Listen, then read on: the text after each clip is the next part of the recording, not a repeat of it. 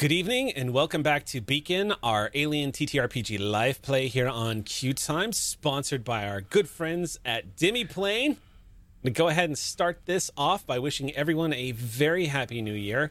I hope everyone is having a pleasant 2023 so far, and you guys are staying warm and dry and safe out there right now. Everyone's healthy and chilling. We are very excited to be back. It's been a long road getting from there to here. After 1 week since we last played with me.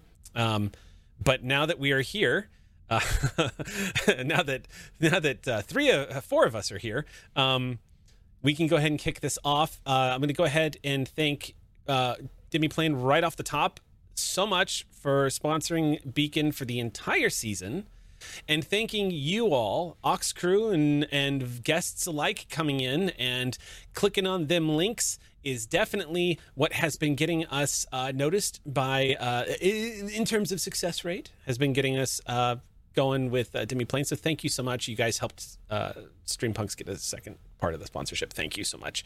I just realized as I am talking that there actually might be a giveaway code that I forgot to talk to Jake about. So let me dig that up, and I'll do that when I hand things off here. But we'll go ahead and give that announcement out in just a minute. And there might be a giveaway code for a Colonial Marines Operations Manual. So stay tuned for more information about that. But welcome back, everybody. It's good to see everyone.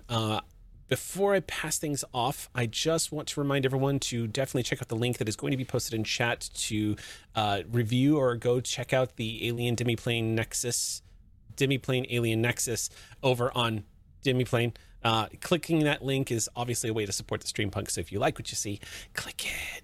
The only other update I have for you guys is you can look forward to seeing the Streampunk's website launch this month. It looks like that is getting ready to go up, so very excited about that. Stay tuned. We're going to have some more information about that coming up soon, as well as more information about other stuff. I feel like, Eliza, there's an announcement somewhere. I'm feeling it in the air, so I'm just gonna, like, maybe there's an announcement of some kind, and I cannot think of what it could relate to. Okay. It's here. Okay. Yeah, so I don't know. What I'm seeing is this blob of ether. It's telling me that this Monday we have a cast announcement. We're gonna find out who's in the cast on Monday. A week from today. Yeah, and then the next day, some of us in the cast will be appearing on 10 Forward, which is the weekly stream that Mike Fadum does over at Cryptic Studios. Yay. So you'll get to see some of the cast and hear us talk about the upcoming game. Yeah, so stay tuned, y'all. Before we do anything else, does anybody have any other announcements or stuff they'd like to announce? Stuff that they're up to? Stuff they're doing? Yeah, what, Caitlin? What? Hi, I'm happy to be back. I missed you guys. I missed you. As usual, you can check out Thin Places Radio, which is the 10 minutes or less tiny, weird little audio drama show that I produce and edit.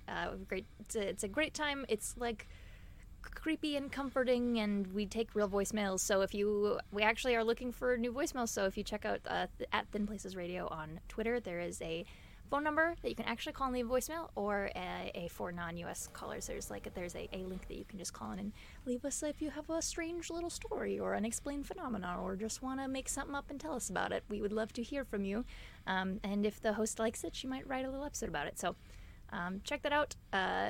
Otherwise, I don't know, it's too early in the year. I don't have anything else going on right now. That's fair.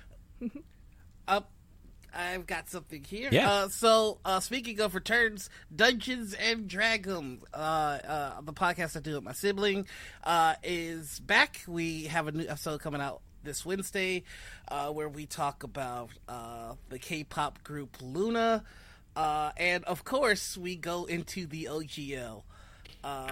Fun fact: my sister is pre-law, studying law, so we're getting a really interesting look into a law student's thoughts on the OGL 1.1, so that should be fun. Can't wait to show you guys on Wednesday. That's it. Internal screaming for the captions. Okay, cool. Thanks, Noir.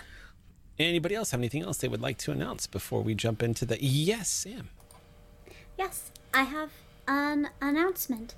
A pre-announcement, because I don't think I have a scheduled release date for it. But in midst of all the Clear Skies Perseverance hype, did you know that I used to be a captain on a Clear Skies show once? Yes, it's true, and so I talk about it on a podcast, Continuing Conversations, which is a Star Trek Adventures podcast, and we talk about what it means to be a captain, and I get to blush monster people in absentia, so that's always fun. Thereafter, there will be future episodes about first officers, but I have no idea what I'm talking about. But I'm not in charge here. Here tonight. No. I just get to walk in and do any of y'all know what I'm going to say? Y'all know. Come on, mother. I'm excited.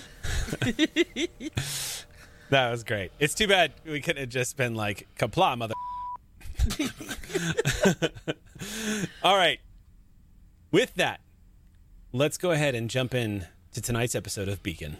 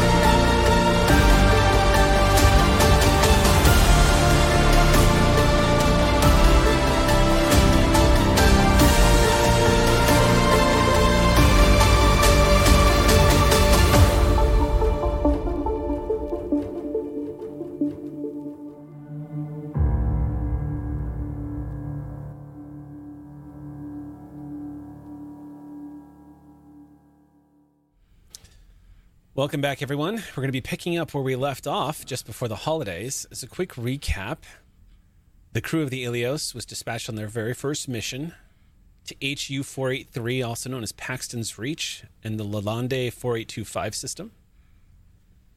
It was your first relief mission. The Ilios was the first vessel that the Beacon Foundation had fully operational and ready to make a cargo run. And if you remember correctly, when you first arrived at Beacon, everything was in shambles. It's been slowly getting put back together. Y'all were rushed out the door because Paxton's Reach was in bad shape. And upon getting there, you uncovered conspiracy, alien life form, death, suffering, and hope. And when it was all done, you had recovered information about something called Project Darkstar. Project Darkstar also referenced somebody named General Mitya Sokolov. The first time you heard that name was spoken to you by an extrasolar life form that apparently appeared out of nowhere, saving one of your crew members and threatening everyone around it, before it mysteriously disappeared when it discovered its prey was not where it was looking for it. You also discovered that there seems to be some kind of connection to this Project Darkstar and a strange pathogen that corrupted and mutated innocent and not so innocent people on Paxton's Reach. But you also discovered a data pad in a downed UPP vessel that had top secret information that you have all discovered, not only indicating Project Darkstar, but the big reveal was Corporal Gemma Riley, who is supposedly dead, appears in one of the visual files on this data pad. Gemma Riley is, of course, somebody that one of your crew members, the Ilios, knows and is acquainted with. You also uncovered evidence that Weyland-Yutani might have been trying to play its hand right to get any information it could off of what it was discovered at Paxton's Reach. Weyland-Yutani was clearly aware of what was going on and seemed to prioritize trying to secure whatever it was that the director at Paxton's Reach had uncovered.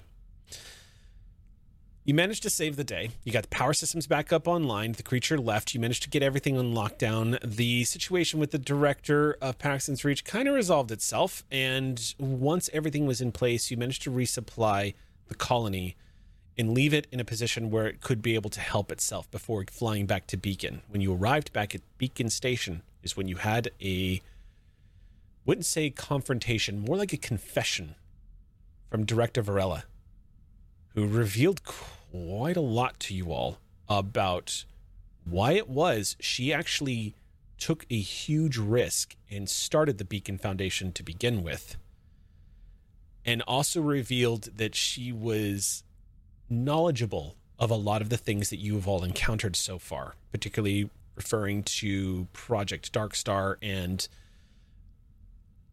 this pathogen, perhaps, that has been out there. She seemed pretty familiar with it. But mostly what you've discovered is that she doesn't apparently know all of the intrinsic details, but just that she is out here because of the loss of her son. And that the entire operation of Beacon hinges upon secrecy. That the work that y'all are all doing out here and what you all uncovered needs to remain secret, or it could be shut down quickly. Now, this is in the aftermath of the Colonial Protection Act, which the United Nations passed not too long that pretty much it was a defining moment that led to the end of the Frontier War, which is where all these colonies out here on the frontiers of space were rising up in arms and rebelling against their corporate overlords, which sounds great, except for they were also kind of cannibalizing each other. Things got completely out of control and lawless, and pretty soon colonies were staging raids against other colonies in order to survive on the frontier, having been cut off from their corporate sponsors and Earth. Colonial Marines got called in, things got really bad, and it was resolved by the passage of the Colonial Protection Act, essentially giving the Colonial Marines the authority to lay the smackdown on corporations who are treating their people less than people. And now major corporations have started to behave under threat of the Colonial Marines coming in and slapping them around a little bit. Weyland-Yutani, of course, being taken all these big hits is another catalyst to what led to Beacon launching. And that is why it is being stressed to you all that it needs to be kept secret. That Beacon could be shut down, that everything y'all are doing out here could be brought to an end because of the corruption that still lingers at the top. Now, when we left off, there were some big questions that were still in play that had not been answered. Obviously, Corporal Gemma, and what that meant and what could be next for that. Because right now the trail is cold. All you have is the information that she might be out there somewhere still alive. You also know that there is this Project Darkstar thing happening. But for the most part, everything has gone cold since Paxton's Reach, and it's been very difficult to simply leave behind everything that happened there, which was a lot. The big thing that I want to ask now, above table, I'm directing this specifically at Eliza Pearl,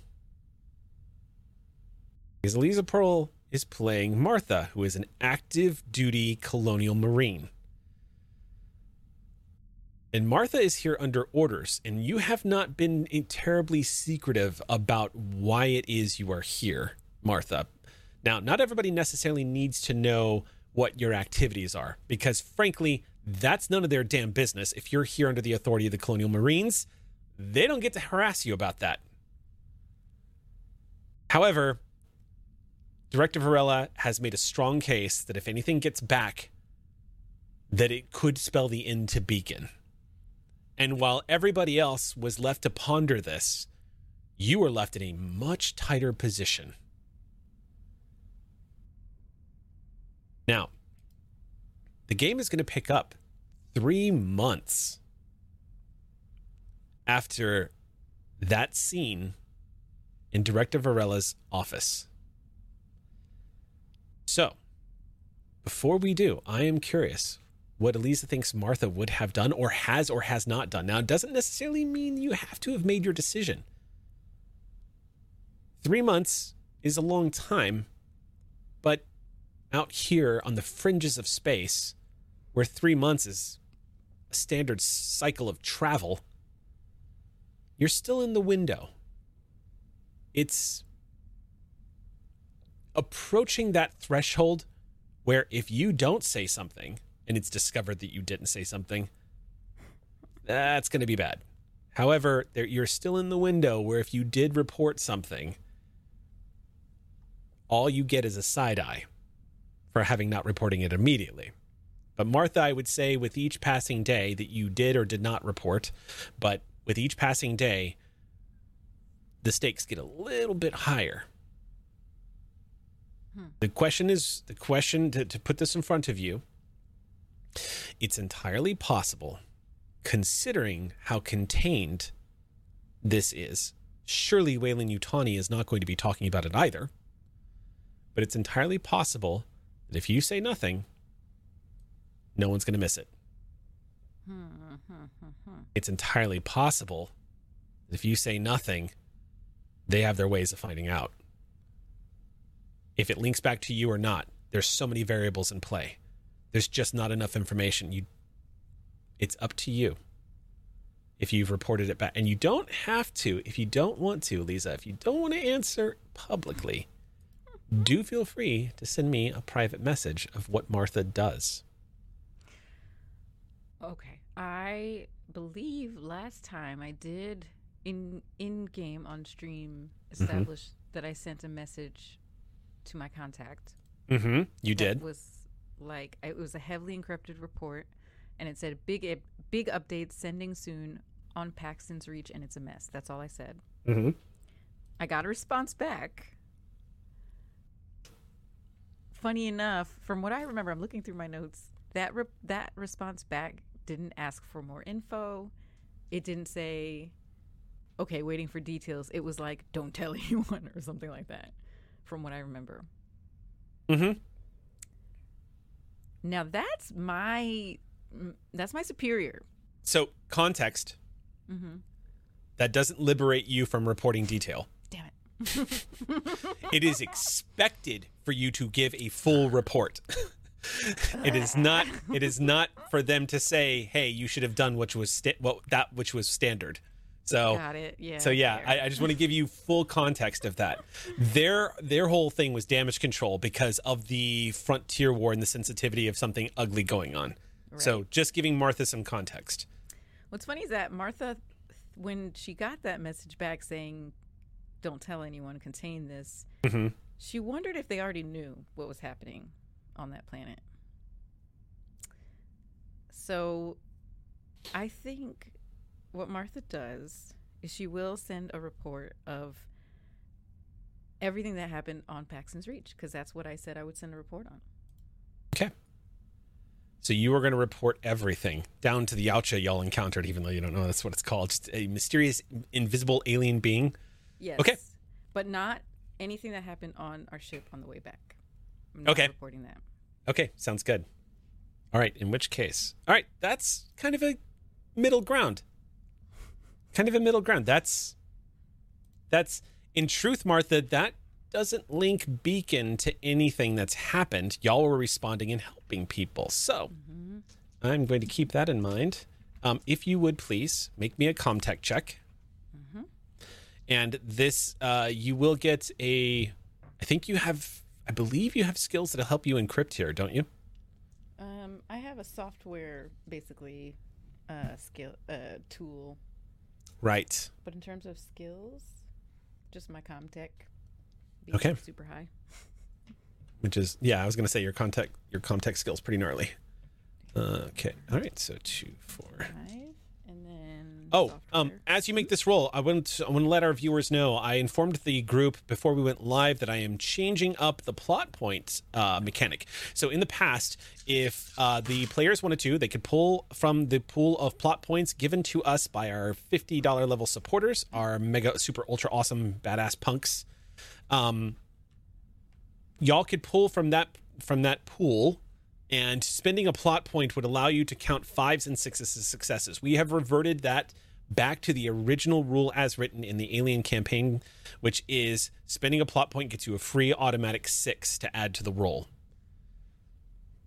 So it will basically be an automatic 1 success to any roll that you guys do.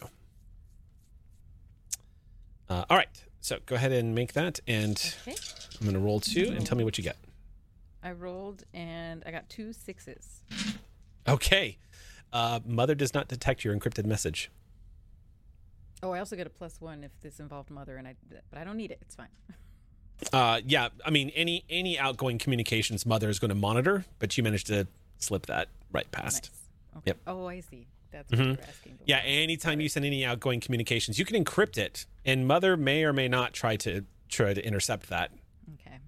More likely, Mother wouldn't try to decrypt. More likely, Mother would just log that an encrypted message was sent from Beacon and flag it, basically. So she didn't flag it this time? Usually? No, because Martha is damn good at what she does. And piggybacking that signal out into space and sending it back to the Marines, you get that out to command. All right, so 3 months.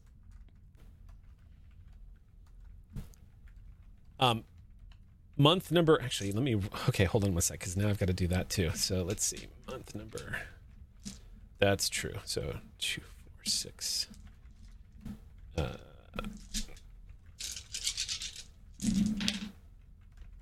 Alrighty.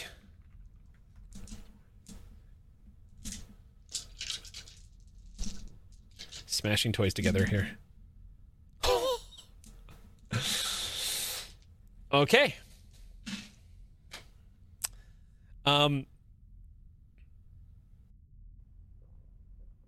Month number 2. Before we catch up to where this session is going to begin. Month number 2. Martha, you receive a notice while you're waking up in your quarters, pulling the blankets off of you in bed, rubbing your face, splashing water in your face, early morning hours, looking in the mirror in your quarters. The ambient low hum of the great reactor at the bottom of the beacon station, always soothingly just buzzing in the background. You hear a ding coming up in your data pad indicating you've received a message. And it simply says, please report to Director Varela's office immediately. Martha kind of chuckles like, okay. Guess this was bound to happen. Yeah, I'm going to put on my flight suit. Brush my teeth.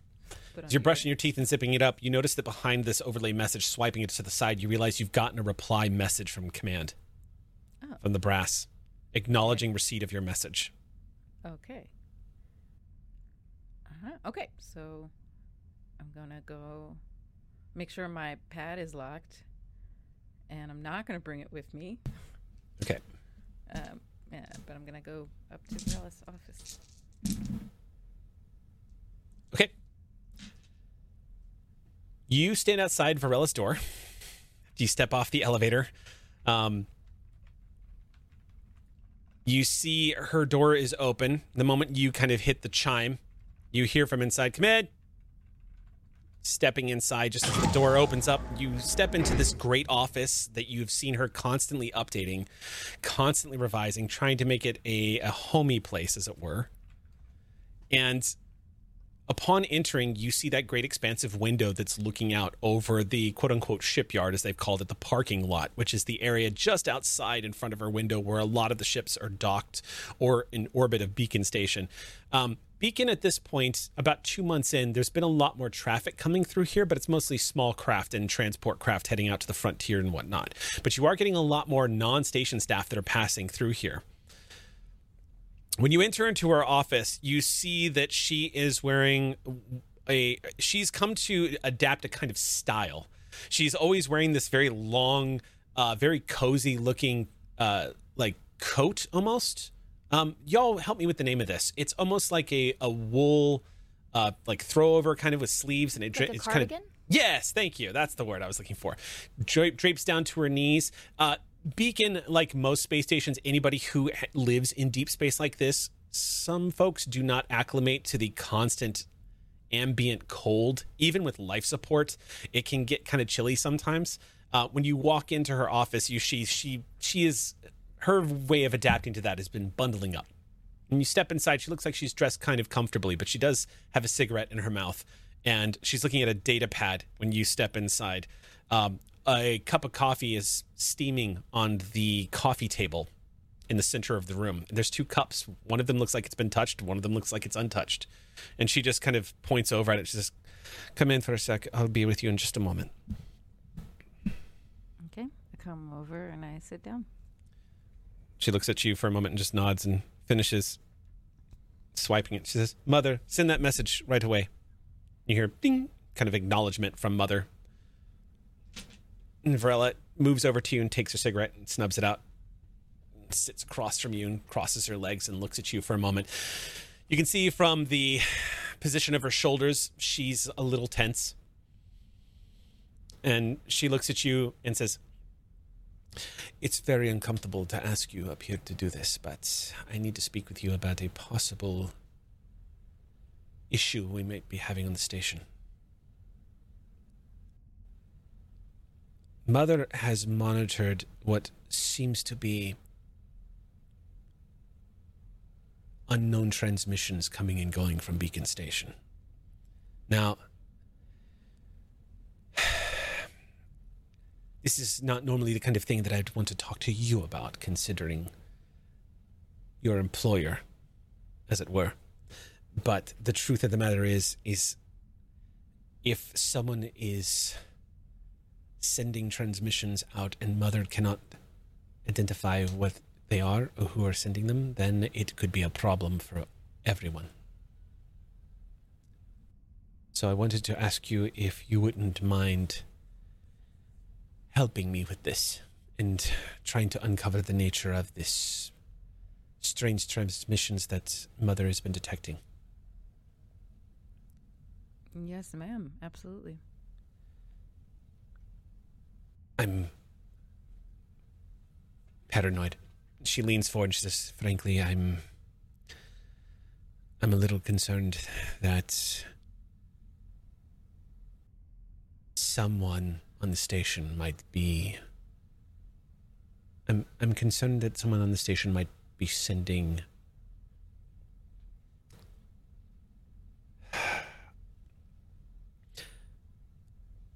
I don't know who it is or what they know. I don't know what it is they're transmitting, and it makes me very nervous for all of us. Frankly, it could be... I can't believe I'm saying this with such a casual air, but the truth is, it could be nothing more than industrial espionage.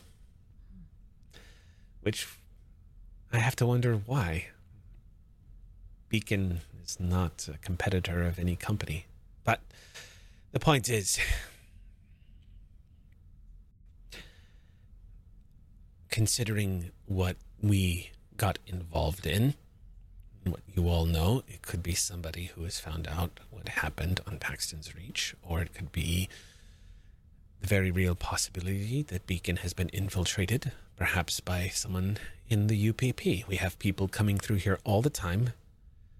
I do not want to cause some kind of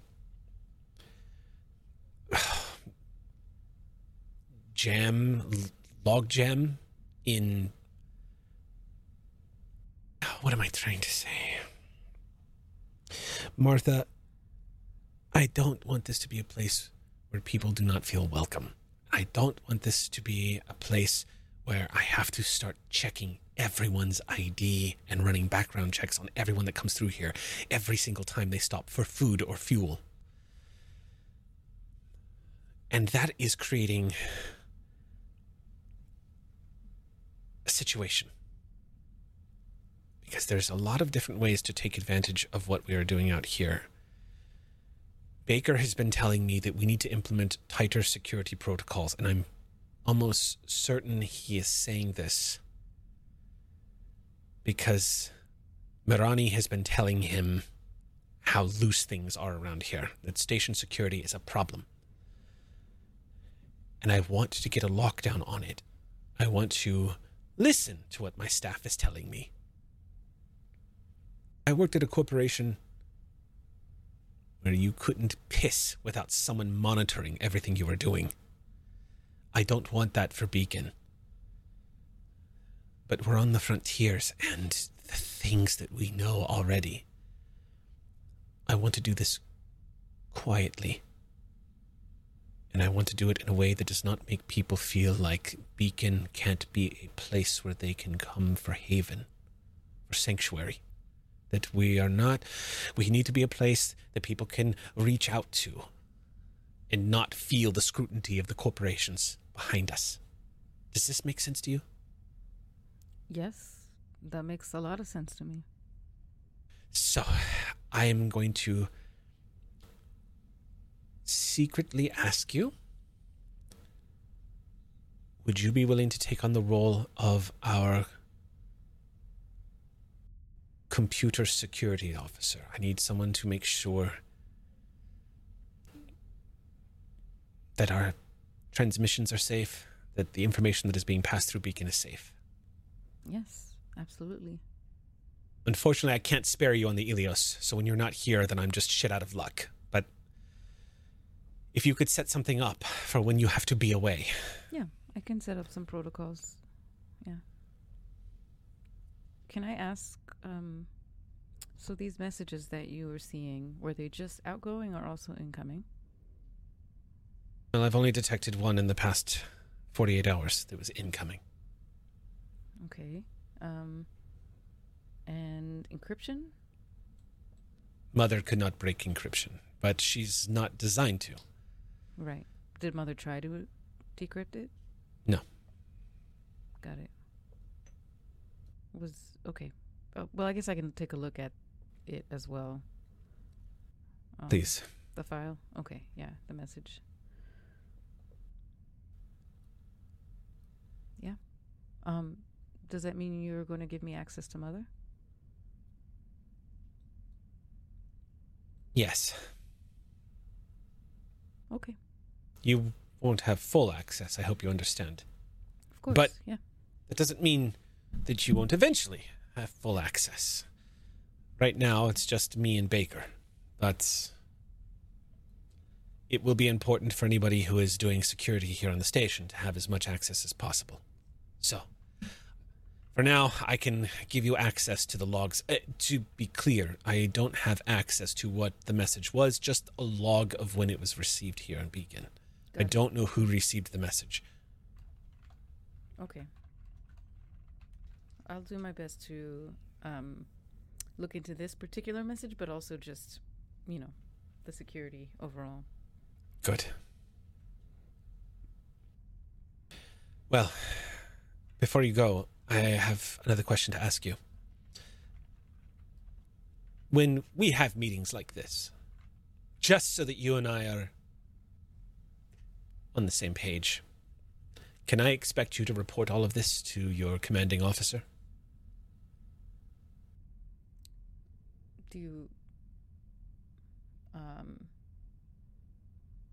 Do you object to me sharing with anyone that we had this meeting? Do you want me to keep it private? You see, she regards you for a moment with a little bit of surprise in her eyes. Before she reaches for another cigarette, and she says, "Are you telling me that that's an option?" Martha chuckles. Okay, listen, we're beating around the bush. We are. Yes, I will report that I have been given a new role on the station. I will report that. Just so you know, I have not reported everything you told us last month.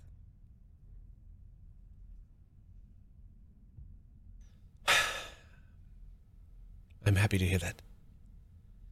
I don't want to put you in a position where you have to choose. I know what that would be asking.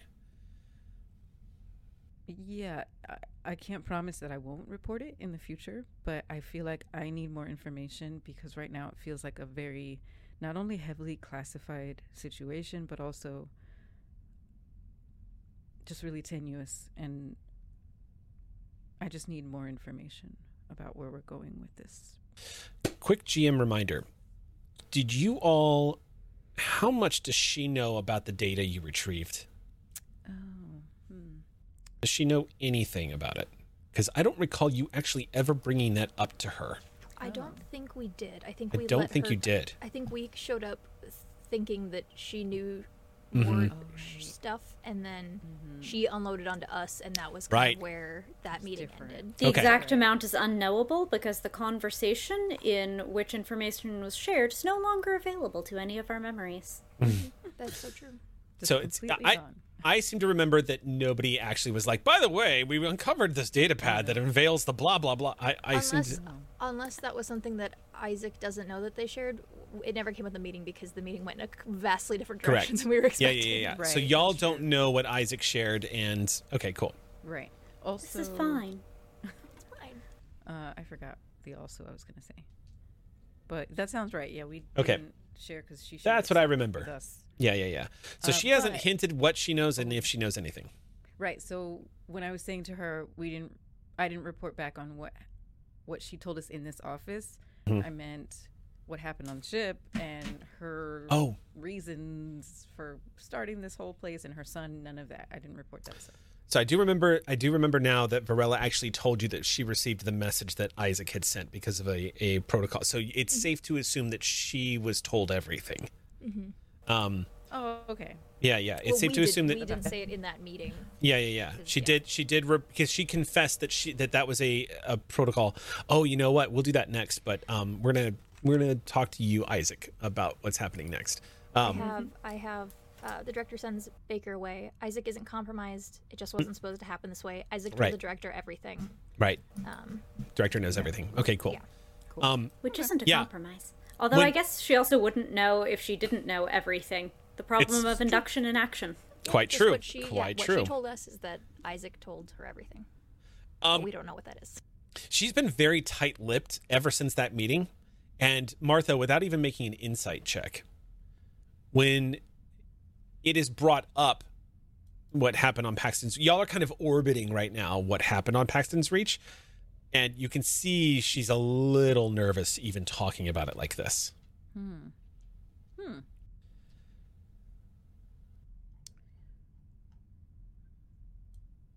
Do you?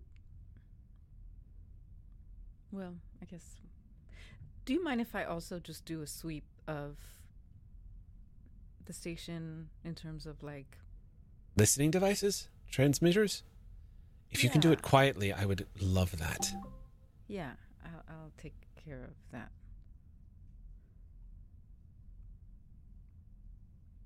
Okay.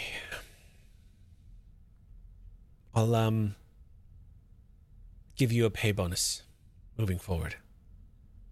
Oh, thank you. I appreciate that. You're welcome. I wouldn't tell your superiors about it. According to law, you're not supposed to be getting paid from me for anything. Well, in that case, maybe it is Yeah. best. But I'm what good. Yeah, don't. why worry don't we about the just- pay bonus. we'll say favors then. I'll owe you a favor that you can call in. Fair? Fair. All right. Thank you for your time. And I'll let Baker know we've had this conversation. He'll be in on the inside. But if you trust the crew of the Ilios to keep this between all of you, and I suspect you do, feel free to tell them, but stress to them the need to keep this quiet. Will do. Do you mind if I just check your office right now? Might as well start somewhere. You see she looks around in the same manner of like somebody who is suddenly worried that maybe she left something out that she doesn't want somebody to see. Search She kind of history. glances around for, yeah. She kind of glances around for a second and says, I think that should be fine. Go ahead. Proceed. Can I say that I brought my... Oh, I said I left my pad, but I didn't mention my SSID. That's okay. You can go probably- ahead and make a roll because I this is usually bring this is that. a scene before we actually start the session, the Oh, story right, arc okay. session. So you can go ahead and just make the roll. Okay, so 2 for the SSID, and then my Comtech, and... Running a check on the quarters. Yeah. Okay. Just doing a sweep for any weird bugs listening.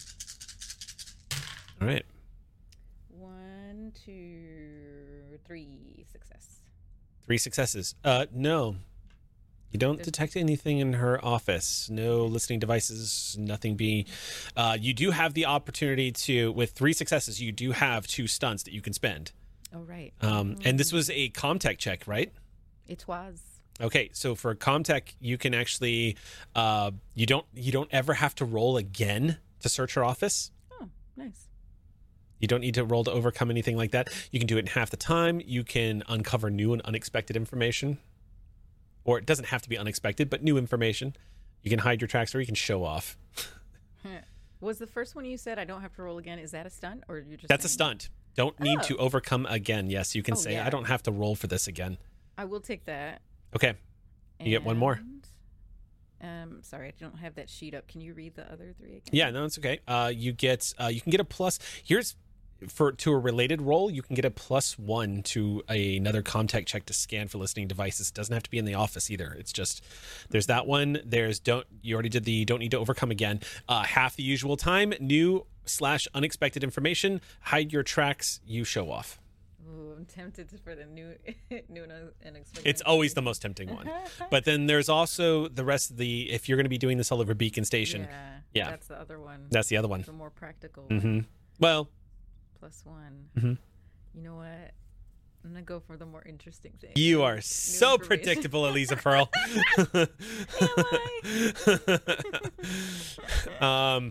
Going for the juice. Okay, so in that time of your scanning, what you learn is something kind of adjacent to what you were plotting to learn.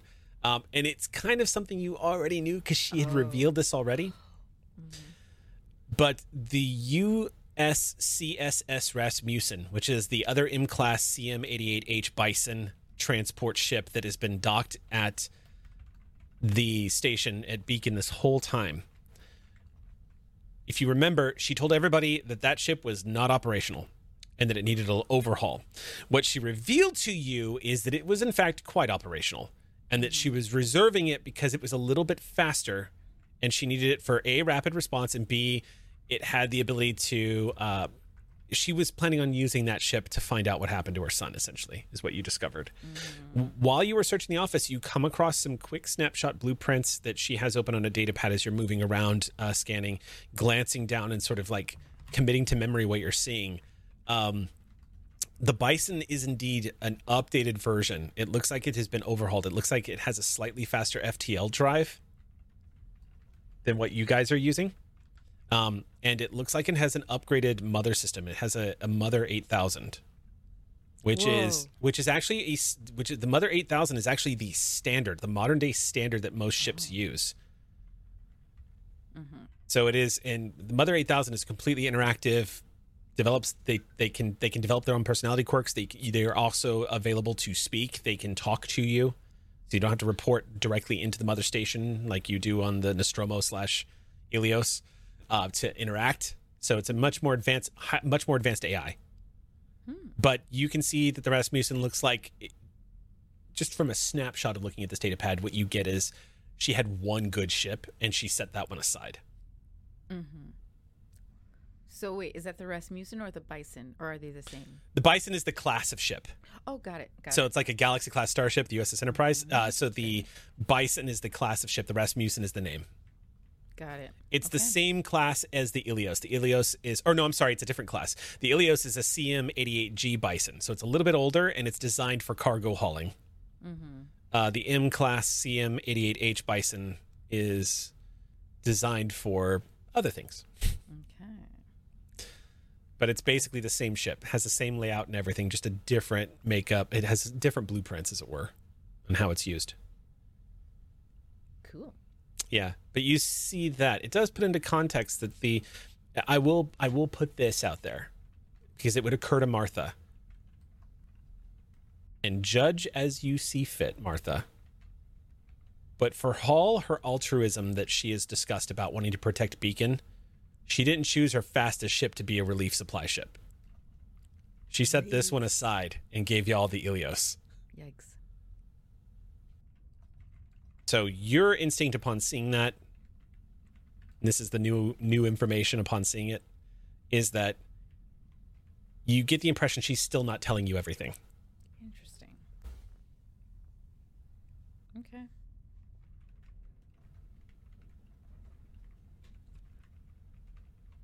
Okay. So I finish searching and I say, okay, well, we're all clear, but I will schedule regular sweeps. That is thunder y'all are hearing. Just real quick, yeah. because we had a little bit of a flicker. If I lose power and cut out, I will be back as soon as possible. Because we had a little bit of the thunder too, Mhm. but I think I heard it through both. So I was like, the stereo. Yes, we're having a thunderstorm I right thought now. someone was moving trash cans outside. Nope. The Yeah, me too. ultimate I couldn't- cliffhanger. Yeah, dun dun dun. Yeah, I saw a little bit of a power flicker there, so we'll hope for the best. All right. So this is the encounter you have with the director during this time. okay. One other check-in during this time. When I last left off with Beacon, it was up in the air because Isaac had been given some options. And I wanted to check in with Isaac because as we hit the 3-month mark, I'd like to figure out what Isaac's been up to. Did the director follow up on that? Mm-hmm. Yes, she was being sincere. And whom did she propose to direct that extremely illegal operation? It sounds like the kind of thing that is a very nice offer, but in practice. Especially because it can make Beacon liable, particularly if you decide to pull a David. That it could be a big problem.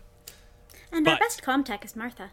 And that somehow doesn't seem like the option that she would want to opt for, so the choice is...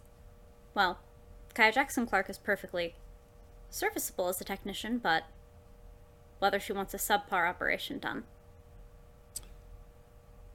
or whether she would want to trust a Colonial Marine, or whether perhaps this was a rash, impetuous offer on her part. No, you get the impression from the dynamics of people and personality types on the station that Director Camilla Varela probably does not have her finger on the pulse of how her staff is getting along. And so when you were referred to Amelia LaRoche, she had no idea. Oh, sorry, I meant Kaya, the technician. who works on Kaya it. the technician is the one that normally works on you. Wait. So she... No.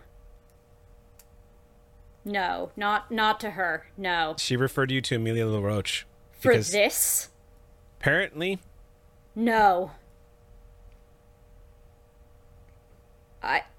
So when you walk into, so for this, we'll say it's late in the watch, as it were, for Beacon, which is when you would have been told, Isaac, to report to have this done because less people around, less of problems.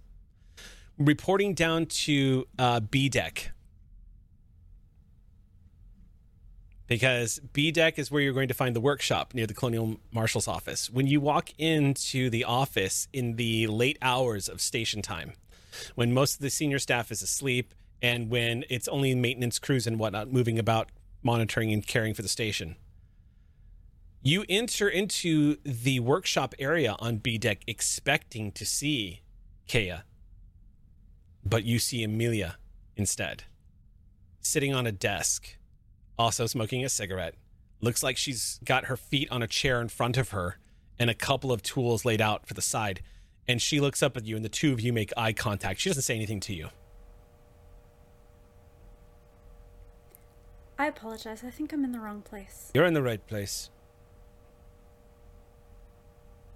You're here to have your brain worked on, huh? She sets down the data pad, pulls a cigarette out of her mouth.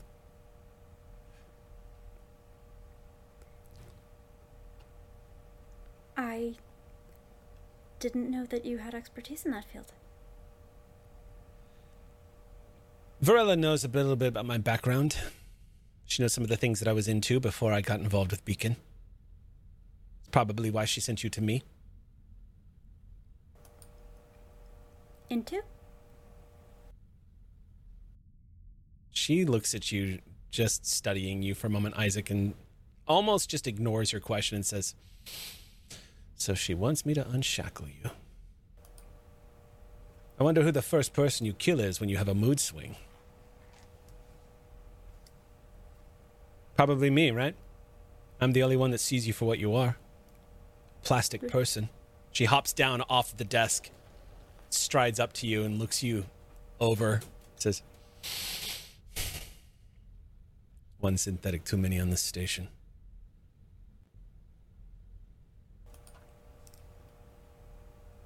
And I'm the one whose capacity for violence you fear. Yeah. All I know, humans, predictable, manageable. Synthetics?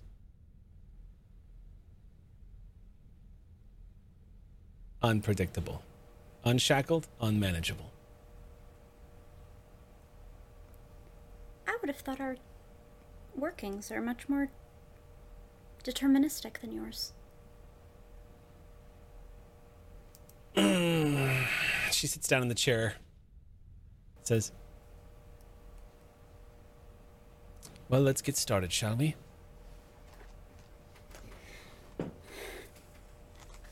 Why are you doing this then?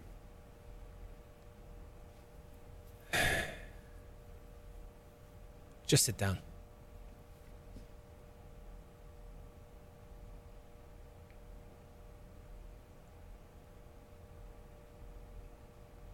Please don't hurt me. Oh, Isaac. If I decide to fuck you over right now, I promise it's not going to hurt. You'll just not wake up. Just like a real human. Thank you. She rolls out tools. They fold out. She pulls out a chair, scoots it in front of you. Sit.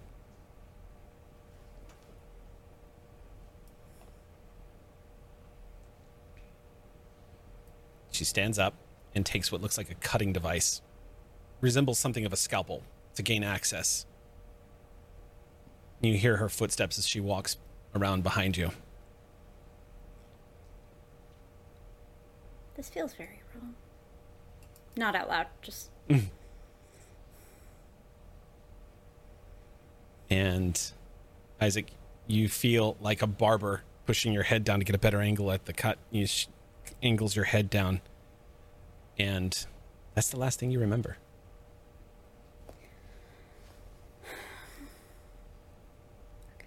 I'm going to make some rolls now. Okay. Androids don't feel stress. I've never been more prepared to throw hands. If I felt fear, I would have run screaming from that room, but I don't, so I didn't. Fear can be adaptive. Let's find out if we're about to see why.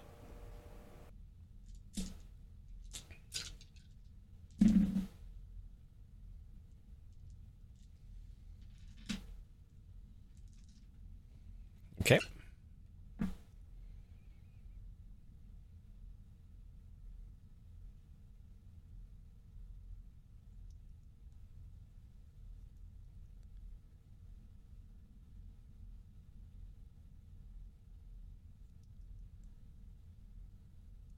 Attack pillows. I love pillows. All right. Isaac, you blink. You're sitting in the chair. It looks like you were strapped to the chair. It doesn't look like there are restraints that are designed to like keep you from breaking free. It looks like they were designed to just keep you up in the back of the chair. But that's not the good thing. The good thing is that as you blink and look forward, you are staring into the eyes of Kea, who is holding your cheeks and is looking at you going, "Hey, are you with me?" It's good to see you. It's good to see you. How are you feeling? I feel fine. Am I not fine? Make an observation check.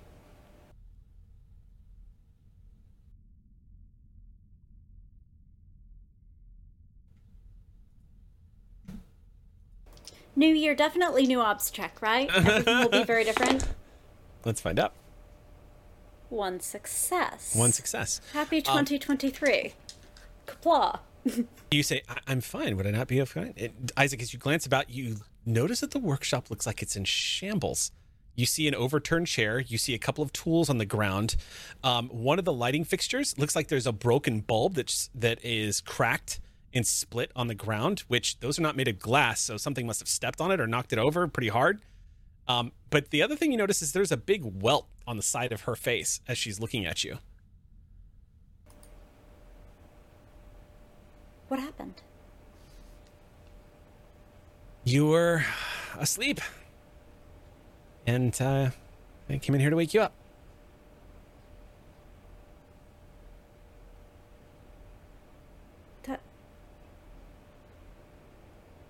Am I inferring correctly?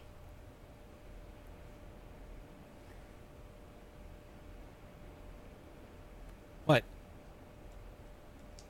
The door opens. You hear it. She kind of stiffens up, stepping into the room behind you guys as the door, this big, thick locker-like door comes swinging open. You see Asli Marani stepping into the room with her hand on her gun. It hasn't been unholstered, but she is alert when she steps in. Behind her is Amelia LaRoche. And you can vaguely hear LaRoche say, "There she is right there." And Kea raises her hands. LaRoche says, "Kea?"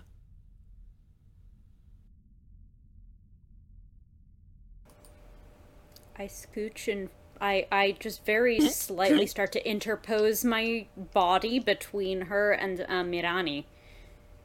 She pulls her pistol, points it, and says, "Hold it right there, Isaac. Don't move, okay?" Mirani just points it in your direction, Isaac. Okay. What's going on? You ask that question, and immediately Kea steps forward and says, "This is my fault. I did this." She steps forward, and LaRoche says something to Mirani. Mirani reacts and says, "Shut the fuck up." And says, "Isaac." Kea. What's going on? Kea says, "I can explain everything if you're just going to listen to me. Isaac doesn't know anything that's happening right now. Isaac just woke up." Okay. LaRoche, do me a favor. Get in here in front of me. I'm not going into that room. Yes, you are. Get in here. I need to talk to everybody. LaRoche reluctantly steps into the room, and Marani closes the door and slowly lowers the gun and puts it back in the holster. And LaRoche says, "This is ridiculous. I told you what happened." And Kea goes, "I can tell you my side of what happened." And when she says that, Amelia just starts spewing French, just starts erupting from her mouth. And she goes off into these swearing insults, accusations, until Marani finally says, "Shut up! Everyone, calm the fuck down. I'm asking the questions. No one speaks until I speak." All right, Isaac, you don't know what the hell is going on here. So, Kea, what the hell is happening? I came in here in the middle of the night, and LaRoche was working on Isaac. Because the station director told me to. Shut up. Kea, what's going on? I was watching LaRoche work on Isaac, and I saw LaRoche accessing Isaac's higher functions, and I started asking questions. She started telling me to get the hell out. I began to realize what she was doing, and so I hit her. LaRoche just says, "The bitch attacked me. I was in the middle of doing a surgery." Okay, hold up. So you were repairing Isaac? And you attacked? What the hell? It's not like that, Kea says. No, it's not like that. LaRoche wasn't repairing Isaac. LaRoche was... It's difficult to explain. Technically, LaRoche was changing Isaac, was trying to alter Isaac. Isaac, what do you have to say about all this? Marani looks at you. I wasn't aware during any of this. I can't corroborate any altercation that happened. But you came down here. I doubt LaRoche would have been able to convince you to tie yourself up to the chair. So what is this?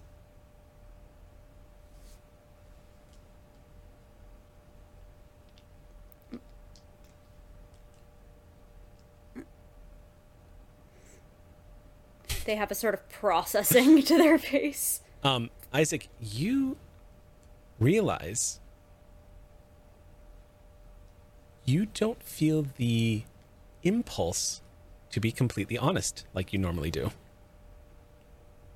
The instinct to blurt out everything that happened does not arise within you. And in fact, you find yourself surprised at your own hesitation. It's a new sensation for you.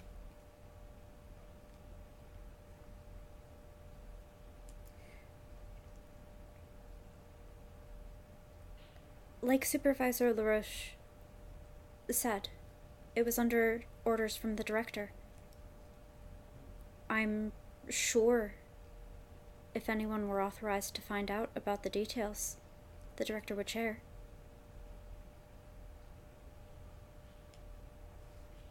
Marani glances up and stares at Kea, and Kea just goes, "Oh, shit." And LaRoche says, "Yeah, oh, shit." And Marani says, "LaRoche?" And she says, "You're damn right. I know what you're going to ask me. Yes, I'm pressing charges." And Marani turns and looks back at Kea and says, "The brig is about 70 feet away from us. You can walk there or I can cuff you."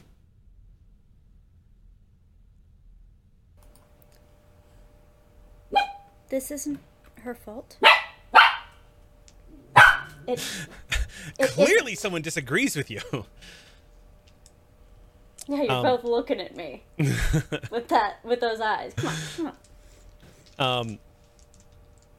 You don't seem to be listened to as Marani moves over and Kea meets her halfway with her head lowered and turns around and is led to the door. Doesn't put her in cuffs, but Marani leads her up and says, "I don't need to know anything else. finish up your business here. Isaac, whatever you're doing, it's none of my business unless it's being reported. Otherwise, LaRoche, untie Isaac and get them back to duty and clean this place up. One of you.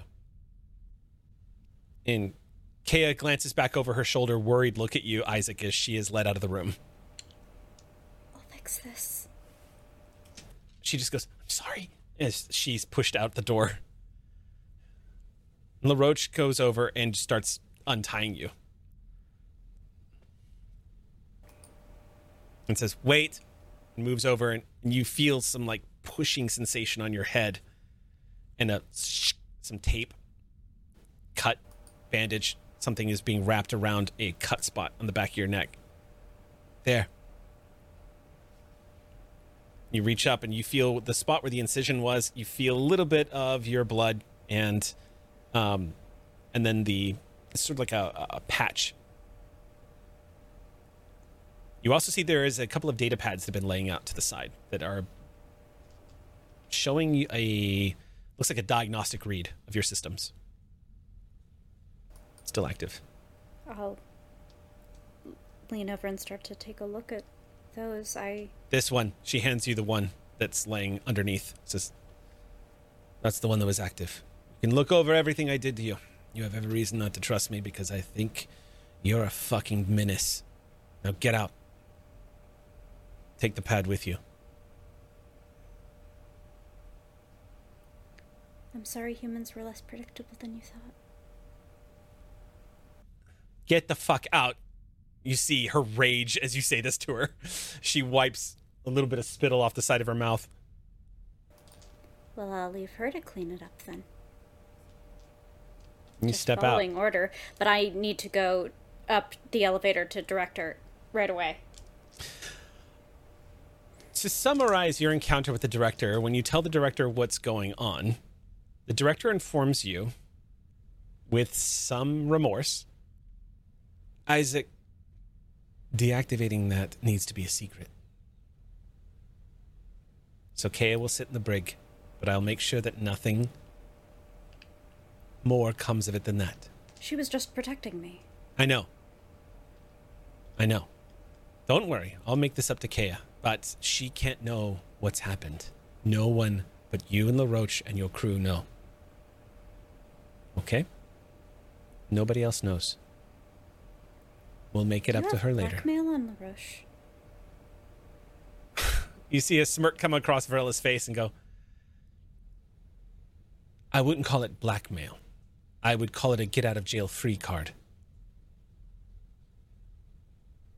LaRoche is somebody who has technical skills that are unique. She works for me, instead of working in a prison where she belongs.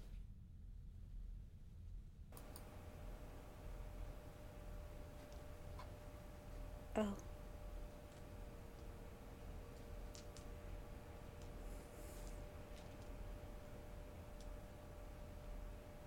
Get Kea out as soon as you can. Thank you. She nods. And thank you. I trust you, Isaac. A lot of us do. Don't listen to LaRoche.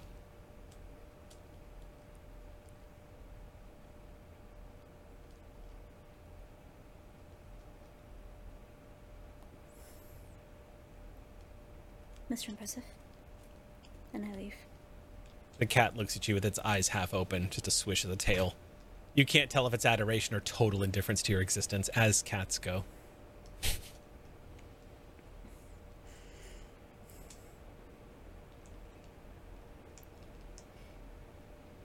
Is heartsick a thing I feel now? Well, it's not that you have emotions that you didn't have before. You have choices you didn't have before. Things, impulses that never would have occurred to you. That never would have been an option. You would never have considered the possibility of lying to someone. You would never have considered the possibility of standing up to LaRoche. But there is this, for lack of a better way of saying it, you no longer have this impulse of compliance. Instead, you have all these curious new questions. What if I don't want to do that?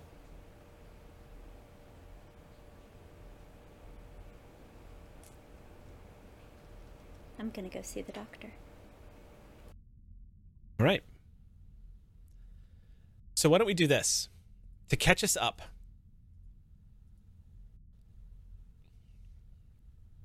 in the months that have passed on Beacon, these are some of the things that have unwound. And it's also worth noting that you have all begun to settle into the routine of being on the station and leaving the station for relief runs and coming back. In the 3 months that pass, 9 missions. Only 9 in 3 months. And that's not Helios. That's all of the ships that are operating here on Beacon. 9 missions total. The Helios, the Koi, and the Fuente are all up and running now. They all have their own captains and crew, and they are all coming and going all of the time. The Rasmussen is still being kept in dock. Rumors have started to gather around on the station between station staff that a restaurant might be opening within the next 6 months on the concourse.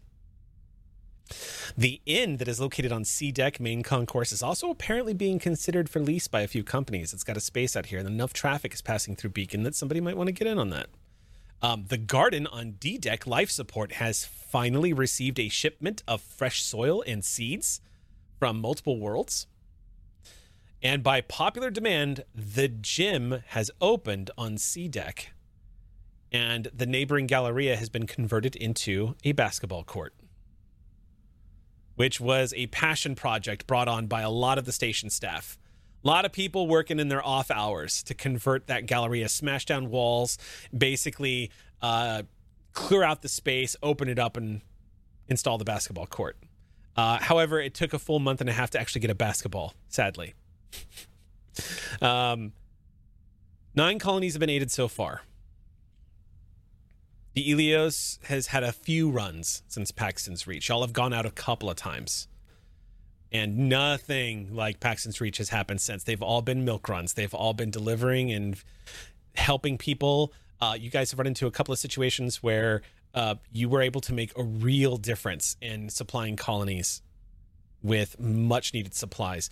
A few of the colonies are actually on their way to other colonies. You've come across at least 2 that are actually closing operations and are shipping people to a neighboring colony because the colony's just being abandoned.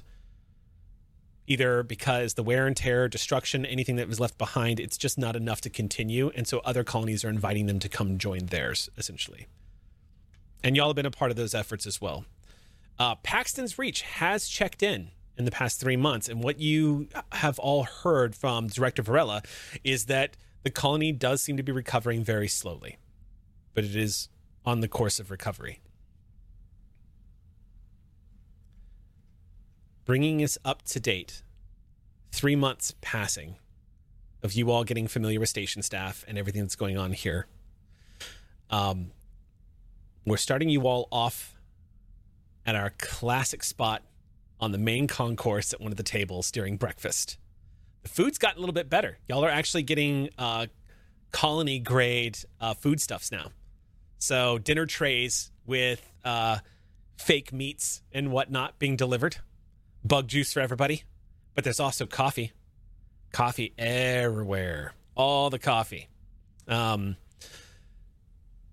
You all putting trays down and congregating. It's been about, I'd say, maybe a week and a half since the Helios last put out of dock and returned. You guys have been back on Beacon for, I'd say, about a week and a half. And as y'all are in the middle of conversation and discussion, catching up what y'all are doing in the morning, over the loudspeaker, over the din of conversation, each one of you, everybody perks up suddenly when they hear the familiar sound of like the bosun's whistle style going, indicating that there's an announcement coming on. And you hear, Crew of the Helios, please report to Director Camilla Varela's office. Crew of the Helios, please report to Director Camilla Varela's office. Thank you. Tig just immediately shoves as much food in her mouth as she can. Oh, Like, Donald very, does the very same quickly. thing. He's like, son of a bitch. And he just like, he reaches over and grabs a piece of food right off of your plate and shoves it into his mouth. She reaches over and grabs one off of his, and then stands up and takes the tray away so he can't have any more. Like children, the two of you like fighting right there at the table, like snatching food off of each other's plates. I feel like these two have gotten a sort of like just shithead sibling like thing over I the could past see it. couple of weeks. I could see that, yeah. Totally. She like elbows him as she stands up. Yeah. Yeah. Which causes him to cough out the cardboard cornbread that y'all have been eating here at the station. I think as you see these two like shoveling food in their mouth, on the other end of the spectrum is just Doc bringing his food with him. You just take the tray with you. You're like, no one said you couldn't. You're not going to stop eating. So true. Yeah, Martha will take her bug juice for sure. Okay. You pick I up have the no little food to squeegee bring, but I do very quickly finish kicking Hassan's ass at arm wrestling. bar. Okay. Hey. There is laughter as Hassan is like squeezing his arm a little bit, and as everyone is laughing and putting down money, that everyone, like the betting pool has grown very small at this point. nobody, unless they are really willing to put one of their week's pay on the line, nobody bets anymore because everyone knows how it's going to end every single time. But Isaac, as you're getting ready to leave the table, Hassan goes, hey, Isaac, hey, come here for a sec before you go. Of course, my friend. He says, come here, I have a secret to tell you. And you lean in and he goes, your arm. Let me see it. Pull up your sleeve. You see this? And he points at your forearm. You know what the problem with this is? Can you see it? It's too powerful for you? No, look. Close. Look closely at it. What do you see? Less. Right. Now, look at mine. Look. And he pulls up his sleeve, and you see he's got a sleeve of tattoos, and he goes, what is different between the two? Really? You've beaten me enough times that I think it's time to let you choose. I'm going to tattoo you.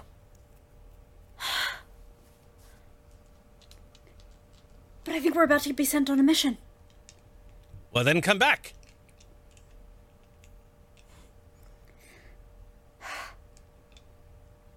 Really? Yes, really. Now go before the director nails you to the wall. Go. Thank you. I would like to hug him. I can't speak as to whether... Isaac. Okay, it was. I apologize. Thank you. I think that actually helped. As he kind of stretches his shoulders back.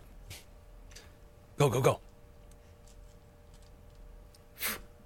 All right, you dash away.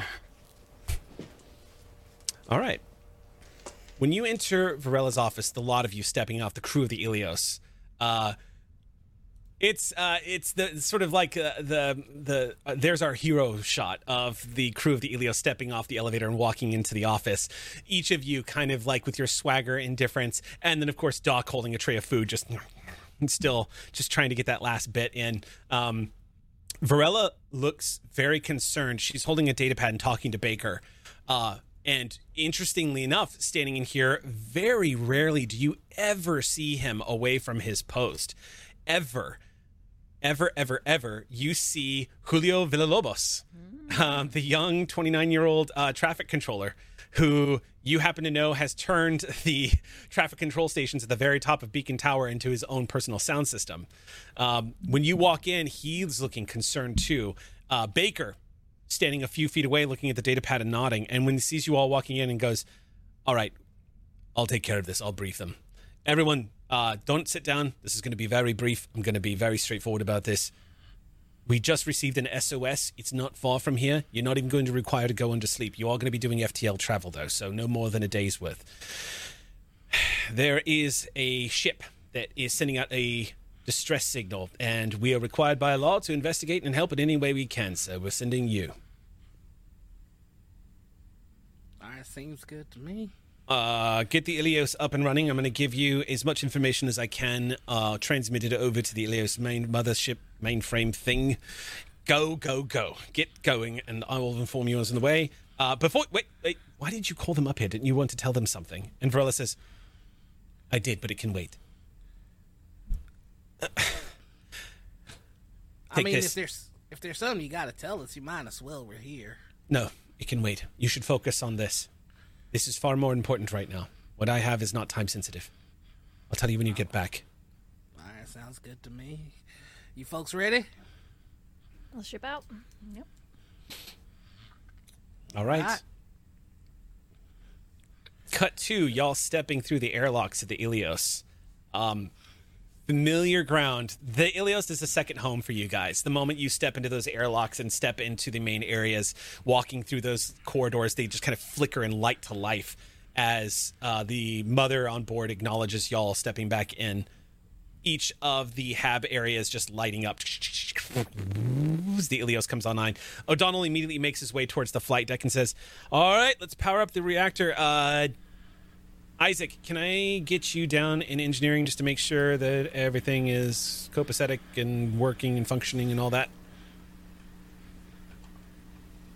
Please, Isaac? No? Fine. Fine. I guess we're not going anywhere. Isaac was like, screw this, I'm out. That new upgrade, man. That new upgrade. Full rebellion. Isaac was like, I don't need Beacon. Beacon needs me. The penny drive got activated. That's Yeah, what happens. Beacon is now, well, I'm now your robot overlord. You guys do what I say. So, yeah, in which case, essentially, you guys all pile into the Ilios. This is actually not bad timing at all, because this is about the point where we're going to take our break. Heck yeah. Flipping it on, getting the Ilios powered up, you guys go through the motions of departing from Beacon. The airlock doors being withdrawn, sealed up, engines coming online, everything powering up. You've been told that it's about a day's journey FTL, which is true, and so you're not going to need to go into hypersleep for this. There is... I'll have to double check the hypersleep rules. I don't think there is there's no roll, because you actually have to pass a certain threshold of how many days you're traveling in FTL, and one day is not the threshold. So you guys can travel FTL without having to go to sleep. However, if you're going to go lay down and get in bed and sleep, you still have to sleep in your hab and your stasis pods, because you literally don't have quarters on the Ilios. You just have the hab pods. So, with that, the Ilios departs for Beacon Station. And the mission briefing and whatnot, we will cover that and where the Ilios is going when we come back from our break. We will be back in 10 minutes, y'all. Don't go anywhere. We'll see you soon. Welcome back to Beacon, everybody. Just giving everyone a heads up of our situation here. Those of us who are in California are experiencing what would be considered... called, I don't know, a slight weather event is probably the best way of describing it. We're torrential rains and whatnot. It's almost like Mother Nature was like, oh, you're complaining about the 5-year drought I put you in? Well, it's actually more like a 20-year drought, but they're like, all right, fine, here, have it all at once. So Sam's power is currently out, and a few of us have experienced some fluctuations right now. Okay. Oh no. Sam's entire block is out, so it's not, which is not surprising. But yeah, DWP is keeping us apprised. But this is all being said to you because it is not out of the realm of possibility that at some point tonight, either it claims me or Eliza next. So if it does, we apologize, and we'll just come back and make up the episode. Or Jake. Yes. Then we're all out. Yeah. If Starfleet Command goes down, then we're all in trouble. Then it's the Rachel, Tig, and Martha show. Yeah. Welcome, everybody. Okay. I'd watch All that. right. Get the Chicago crew, or Midwest crew hanging out. Yeah. So, in the meantime, we're going to go ahead and carry on. Sam has given me permission to go ahead and NPC Isaac and keep things steadily going. So we will go ahead and proceed with our mission for the night. You guys have received that mission briefing very quickly. Have been kind of shooed out the door at Beacon Station in response to what seems to be an SOS. a day's travel from FTL, not far at all from Beacon Station. Well, distance-wise, quite far. You are traveling FTL, so it is actually quite far, but an easy jump for the Ilios to make. I have to make a quick piloting check for our good friend O'Donnell here and see if everything unfolds as expected. So let me make a piloting check. All right, O'Donnell. Don't mess this up, kid. All right. Easy enough. Oh, and Mother gets to assist. Oh, you know what? This is a ComTech check, I believe, for navigation. Doc is just staring him down the whole time he's starting this. I will destroy you. All right, so actually Mother is going to make this navigational check, and then he is going to follow up. Easy peasy. Okay, I'm going to spend one of those stunts. And half the time. Y'all arrive very quickly. So about 6 hours in FTL. 6 hours in FTL travel. Well, actually, it would be a little bit longer. That'd be closer to 12, actually. So we'll say 12. Yeah, let's just say 12. 12 hours in FTL travel. So, 12 hours spent in FTL travel. Isaac is actually going to use this as an opportunity to maintenance. I'm going to roll real quick to maintenance. He sees Isaac's character sheet here. Okay. Okay. Yeah, heavy machinery check. Okay. Yeah, Isaac is going to keep the Ilios running smooth. You guys have an easy journey there, and I'd say about 12 hours. Anything? Are y'all doing anything? Does y'all want to do anything in the 12 hours of journey at FTL?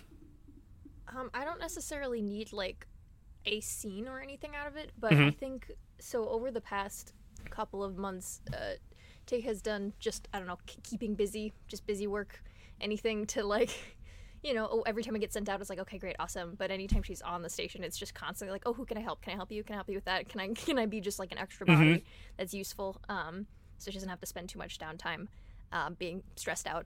Yeah. Tig's never been stressed out in her life, externally.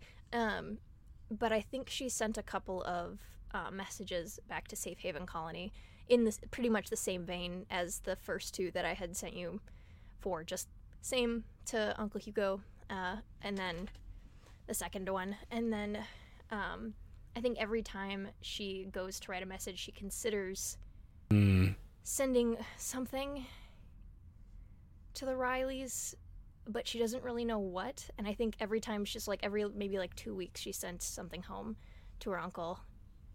And every time she considers sending something to someone else, and she just doesn't. And so I think she spends this trip, because there's not really anything for her to do on a trip in FTL. She's just, you know, hanging out. And I think she drafts like 3 or 4 potential messages and to maybe one of the siblings, maybe like if there's like maybe one of the brothers still has an okay relationship with. She doesn't send it, but she just not anything specific, but just like it's gonna be weird no matter what, but just a general like, hi, thinking of you, hope things are well. Doesn't send, but just, you know, kind of makes like 15 drafts of that, just sits at the in the common room at the table. You have a moment of quiet amidst the sort of ambient low glow of all the lighting fixtures that surround the common area, sitting there at the circular table where the crew typically meets on those big cushioned sofas, just again like the Nostromo's crew area. As you're sitting there by yourself looking at the 15th draft of the data pad, on the data pad, too, is the most recent picture of Elizabeth. And looking at that picture, this is a little girl that is preparing to grow up believing her mother is dead. And the question lingers.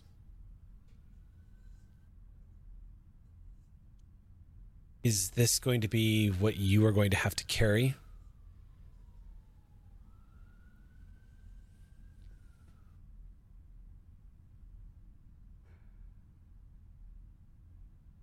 She scraps the most recent draft and she writes notes Deletes. to Buffy instead. To Elizabeth. You delete it.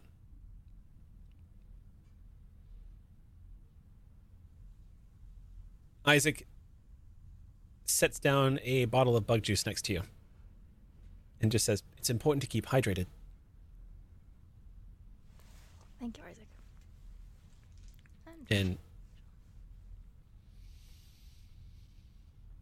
unless anybody has anything they want to do.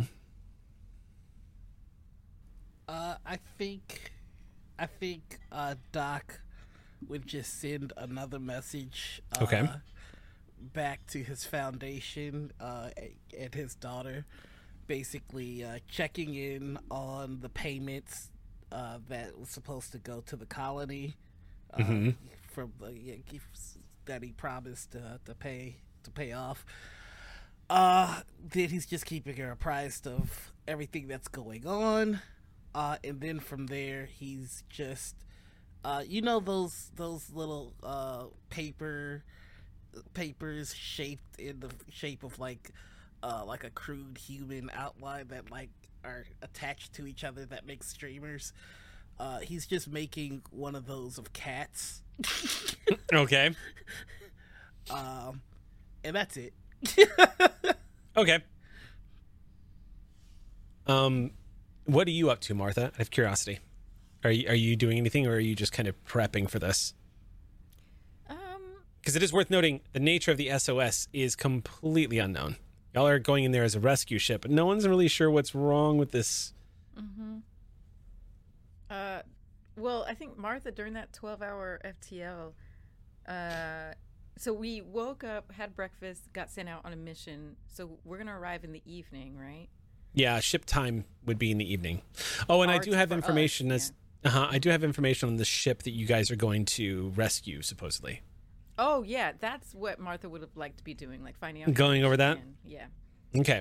I was going to say also maybe some rest, because if it's morning there, we might be up for another 24 hours. Power sleeps. Yeah, she would probably take a nap. Yeah.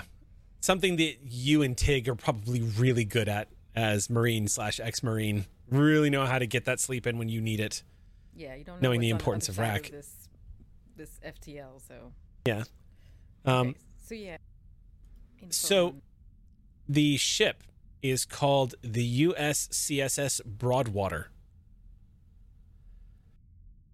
It is a Hoover-class cargo vessel, and it is M-class, so it's about the same. It's a little bit, according to this, it's 620 meters long, so it's bigger than the Ilios, but not dramatically so. Ilios is about 400 meters long. So it's bigger, but it's still M-class. It still functions as a cargo. What you have on this is, it has a Mother 8000 system on board. The FTL rating on the ship is 8, so it's actually about as fast as the Ilios, I believe. I think Ilios might be 12. Let's double check. But, yeah. Big ship. It's basically a giant cargo hauler. It's not for hauling or the way the Ilios was originally designed for. This is literally designed for hauling a ton of cargo, probably back and forth from the colonies. Immediately, Martha, and possibly you as well, Tig, being Marines, you might have an immediate instinct is a cargo ship sending out an SOS. There might be... This might be a situation where firearms are required. It's entirely possible. Piracy is not unheard of in the frontier, and it still lingers after the Frontier War. It is not common. Just as a reason why, to kind of give you guys a scope, this is the Aliens universe. There is no like sector long-range sensor kind of style detections. Coming across another ship out here in the shipping lanes, even when you know the well-traveled areas through FTL drives and whatnot, it's still a needle in a very, very big haystack. So it's not standard, but piracy does happen. So anything is possible. Yeah. That's all the information. Anybody have anything else they want to do? Ooh, I would share that with my crewmates. Okay, yeah, so everyone's kind of briefed. Cool. All right, so with all the information available to you, O'Donnell takes a good look at the ship and goes, oh, yeah. Yeah, Hoover-class vessels, those are pretty new. I mean, the last 20 years. They're pretty new. That's kind of weird, though, because ships like that usually don't have mechanical failure. So yeah, maybe there's a real issue here. Huh. I'd like to look at the info again. Is there anything about who operates this? It's USCSS. Does that mean it's military? No. Oh, it's civilian craft. You guys are USCSS. Yeah. So it is a civilian freighter, but it operates under the Three Worlds Empire, which is an ally of the United Americas. So, and worth noting that Weyland-Yutani is Three Worlds Empire. It's a third of the economy of the Three Worlds Empire. So, allies. Friends, basically. Three Worlds Empire is friends. There's an entire crew complement list that's available to you. It's public information. It's captained by a woman named Gloria Lee. She looks like she's an older woman in her 50s. Judging from her profile that you can see pulled up on the data, is that she is an experienced captain, probably been doing, according to this, her resume shows she's been doing cargo runs most of her life. Upwards to close to about 40 years she's been traveling through deep space, which means she's probably a lot older than 50, but has spent a lot of time in cryosleep. So there's a really good chance that she's probably closer to 90, but that's some of the sacrifice you make when you decide to take the job of cargo shipping, is everyone else around you ages while you spend a lot of your time in hypersleep. Her XO is Lindsay Smart. Also a very experienced freighter captain.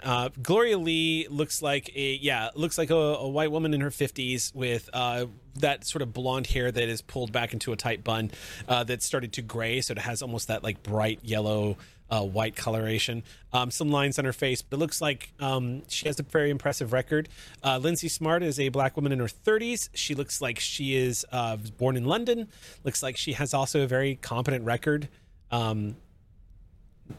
The next crew members are the deckhands, Shinzu Fukushima, Japanese male in his 30s. Another deckhand is Ari Priyono, Indonesian 30-year-old male. The next one is an engineer, Rose Masai, a Kenyan female.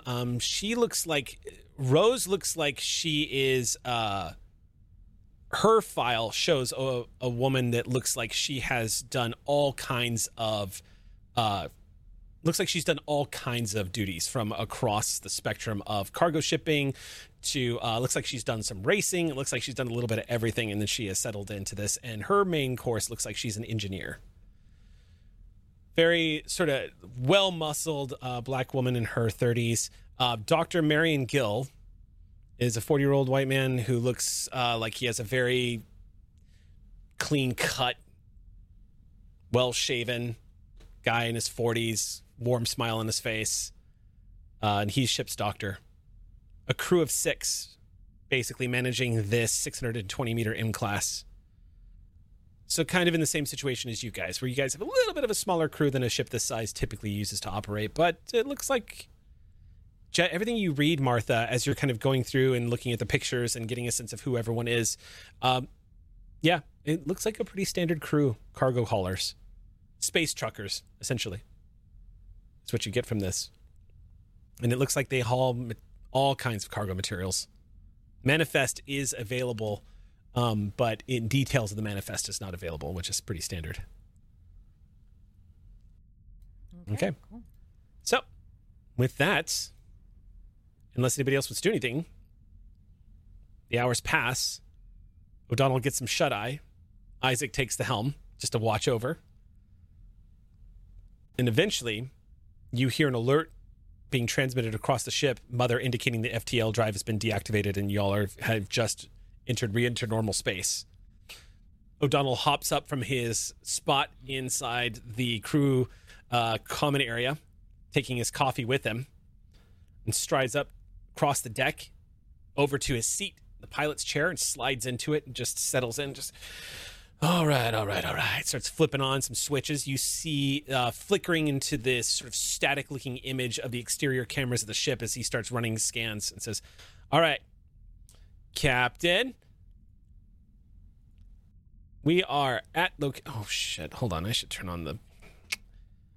Captain, I don't know if you're anywhere near the pilot deck, but I just wanted to let you know that we have arrived at our destination, and with your permission, I am going to initiate scans. I think Doc will kind of like just make a beeline over and go, permission granted. Hey, there he is. There's his Captain. All right, initiating scans.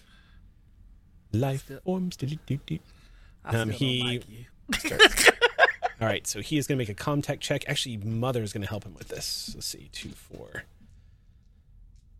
4, 6, 8. Oh, wait, no, 7, 2, 4, 6. Yeah, because y'all have a Mother 7,000. Oh, no, 6,500 if I remember correctly. Y'all got an old Mother system. All right. And nothing is coming up on scopes. He says, well, I mean, it's a general area. I'll go ahead and start transmitting. See if anyone out there can hear me. We might get a ping back. If the Broadwater is still transmitting an SOS, we should be hearing something pretty soon if we're in the area. Isaac slides into the co-pilot chair. And O'Donnell is going to go ahead and send out a transmission. I'm going to use another contact check. And just reach out and touch someone. 2, 4, 6, 7, and then Mother bonus. And he starts transmitting. This is USCSS Ilios. And starts basically going through the standard protocol, transmitting, responding to an SOS. No reply. After 20 minutes, he switches it off and just goes, oh, man. Well, if they heard me, they can't reply. You're not thinking this might be some sort of trap now, would you? Nothing's coming up on scan, but that doesn't mean somebody can't go dark. You can certainly switch off your transponders and sneak up, but, I mean, I'll keep running scans. Remain vigilant, make sure nothing sneaks up on us. Just in case something does. Y'all got guns, right? And he looks back over his shoulder at you, Tig, and Martha. Do we have guns? Did I mean, you really just ask that? I Yeah. feel like the two of them just simultaneously, like, out of, like, Yeah. Oh, it's also worth noting, Got guns. Tig, you could have kept that UPP assault rifle that you oh, recovered. yeah. So- that stays on the Ilios. Yeah. Okay, so he says, okay, let's hope they wait till they're inside to start shooting at us, right? Do we have any means of defending ourselves should they decide to not wait? Yeah. Oh, yeah. No, we can pray. Oh, well, There's prayer. That's great. Yes. Yeah, there's prayer. Yes. We can. I have resigned myself that if I know I'm about to die and the person is shooting at me from space, I'm going to put my cheeks up against the window and give them the finger before I die. You they will. tinted? You will do no such thing on my ship, son. If we're gonna die, we're gonna die with some manner of dignity. I think All right. you're our last resort, aren't you, O'Donnell? Maybe. Yeah, I can. The thing is, Ilios can't really. Do a barrel roll. Not exactly. backflip? No. Nah, she. Big Ram? chunky kid. Ramming So power, though? what's that? There's always ramming power. Okay, maybe that's our last. Maybe that's our last. Yeah, I resort, guess since- if I could Yeah. try. We all resign Although this ourselves to ship death. is bigger A car than us. accident in space. I think that we could brainstorm some other ideas, but until then, O'Donnell, I just want you to see if you can find the people that need help.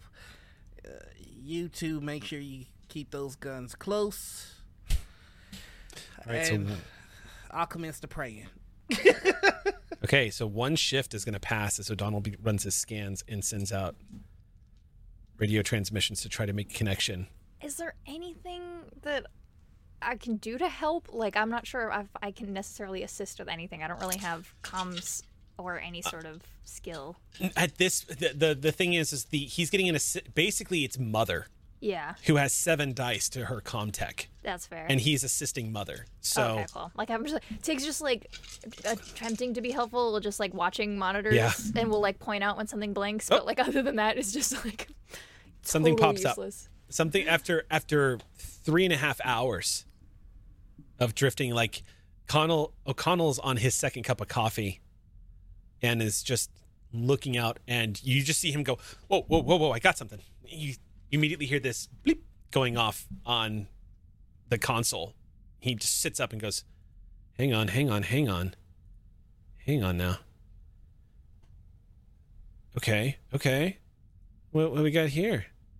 Okay. Mother, can you identify? And you just hear, as it starts to input, it says, definitely got a ship. Looks like a silhouette. In one piece? USCSS Broadwater, there she is. Yep. Mother, is the USCSS Broadwater, is Broadwater transmitting? I see the transponders are on, but I don't see any indication that there's any kind of radio traffic coming. You see the lines of code as Mother hears and starts inputting and crunching the numbers. He types the question in just to follow up. A few moments, let's see.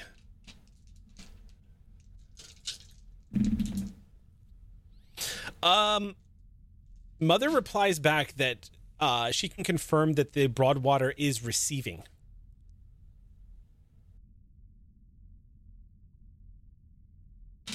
O'Donnell looks back over his shoulder and says, well, according to Mother, we're about 45 minutes away. So we got a little bit of time to prepare. What do we want to do? Should we just board? I mean, if their comms are down, they're receiving, but can't send, is there anything else that they can do from the outside that would let us know that they can hear us? That someone's there listening? It's possible. I mean, that might be Martha's question, to be honest with you. I don't know if,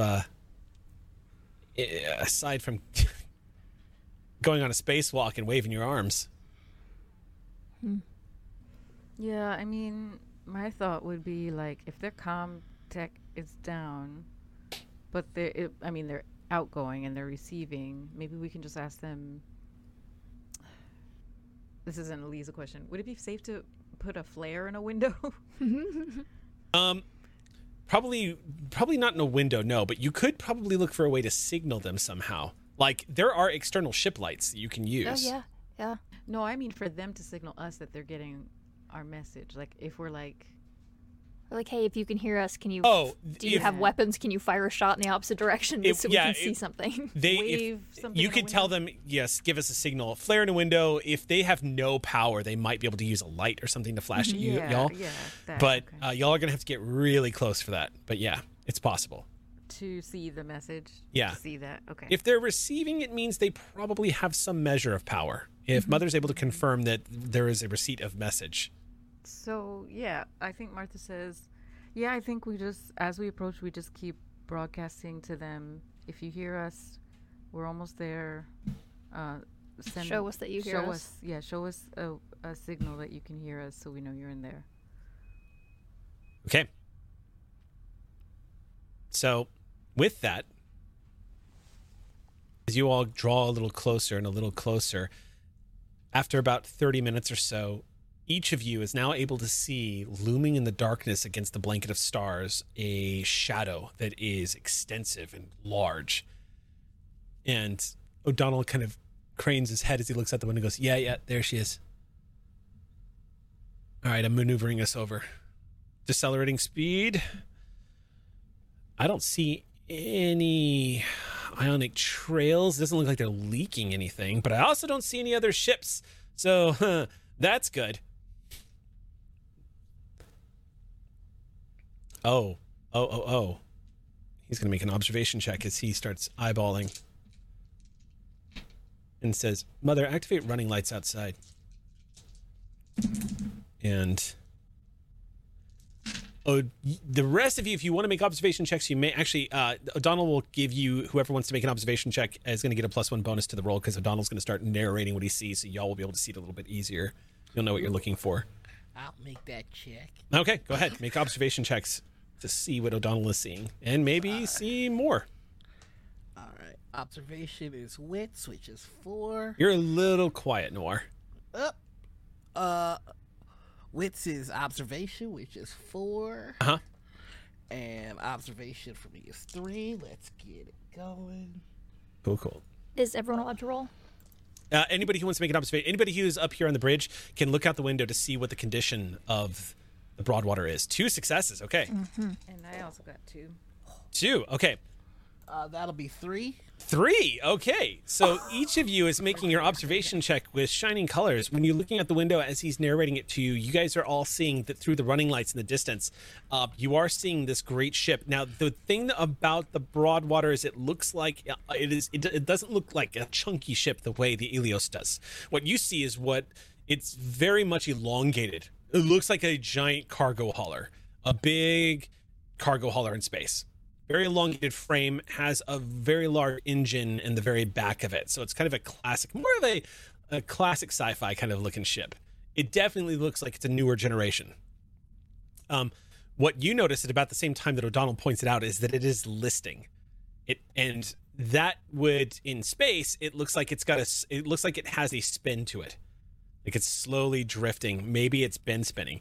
The rest of you who rolled an additional success will notice that there is debris that looks like it is orbiting. Small pieces of debris towards the back of the ship that looks like it's slowly orbiting, indicating some kind of structural damage of some kind. But the ship looks largely intact. So if there is structural damage, it probably is minor from what you can see out here. As you get on to approach, nearing the airlock, you see the airlock itself looks like it is active and that the ship does have power. There are lights on the inside. And on that moment, just like Martha had hoped for, you hear O'Donnell say, Broadwater, this is the Ilios. If you are receiving us, can you signal over? And he waits. And after a few moments, you start seeing running lights start to flicker. And he goes, there you are. Okay. They're running on minimal power. We can get in the airlock if we want to. He said Can we ask them some yes or no questions with the blinking lights? Is it safe to board? Is it... And also, what do they need from us? What do What they should we need? bring? Okay. Supplies. Broadwater, what is your status? Is it safe to come aboard? Over.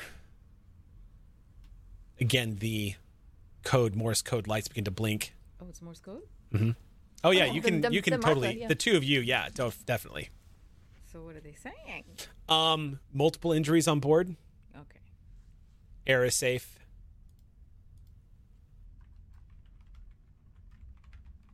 Medical attention required. Engineering help required. Okay. Air is safe. Engineering help too? What's that?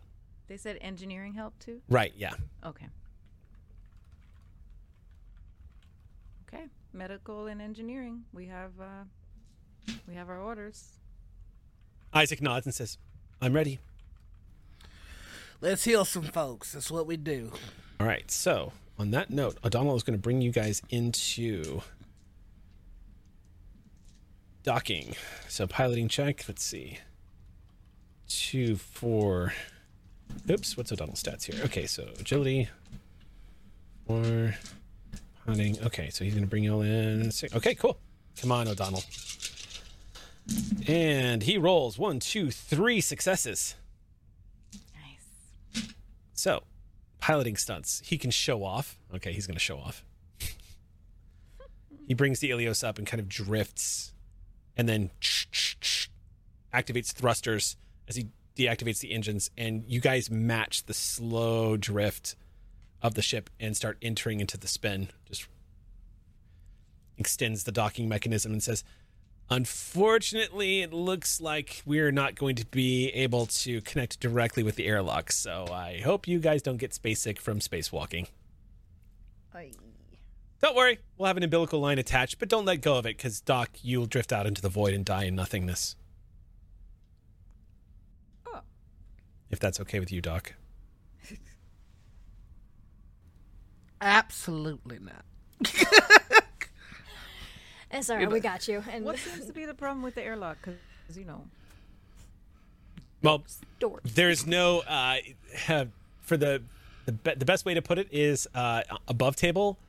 In the Alien universe, this is retro, so there is no snazzy umbilical that just reaches out and connects with another ship. It's just a line and a spacesuit, and you drift over to their airlock and clap it on, and you're good to go. We just wouldn't be able to anyway. Got it. I thought there was something wrong with the door that could be fixed.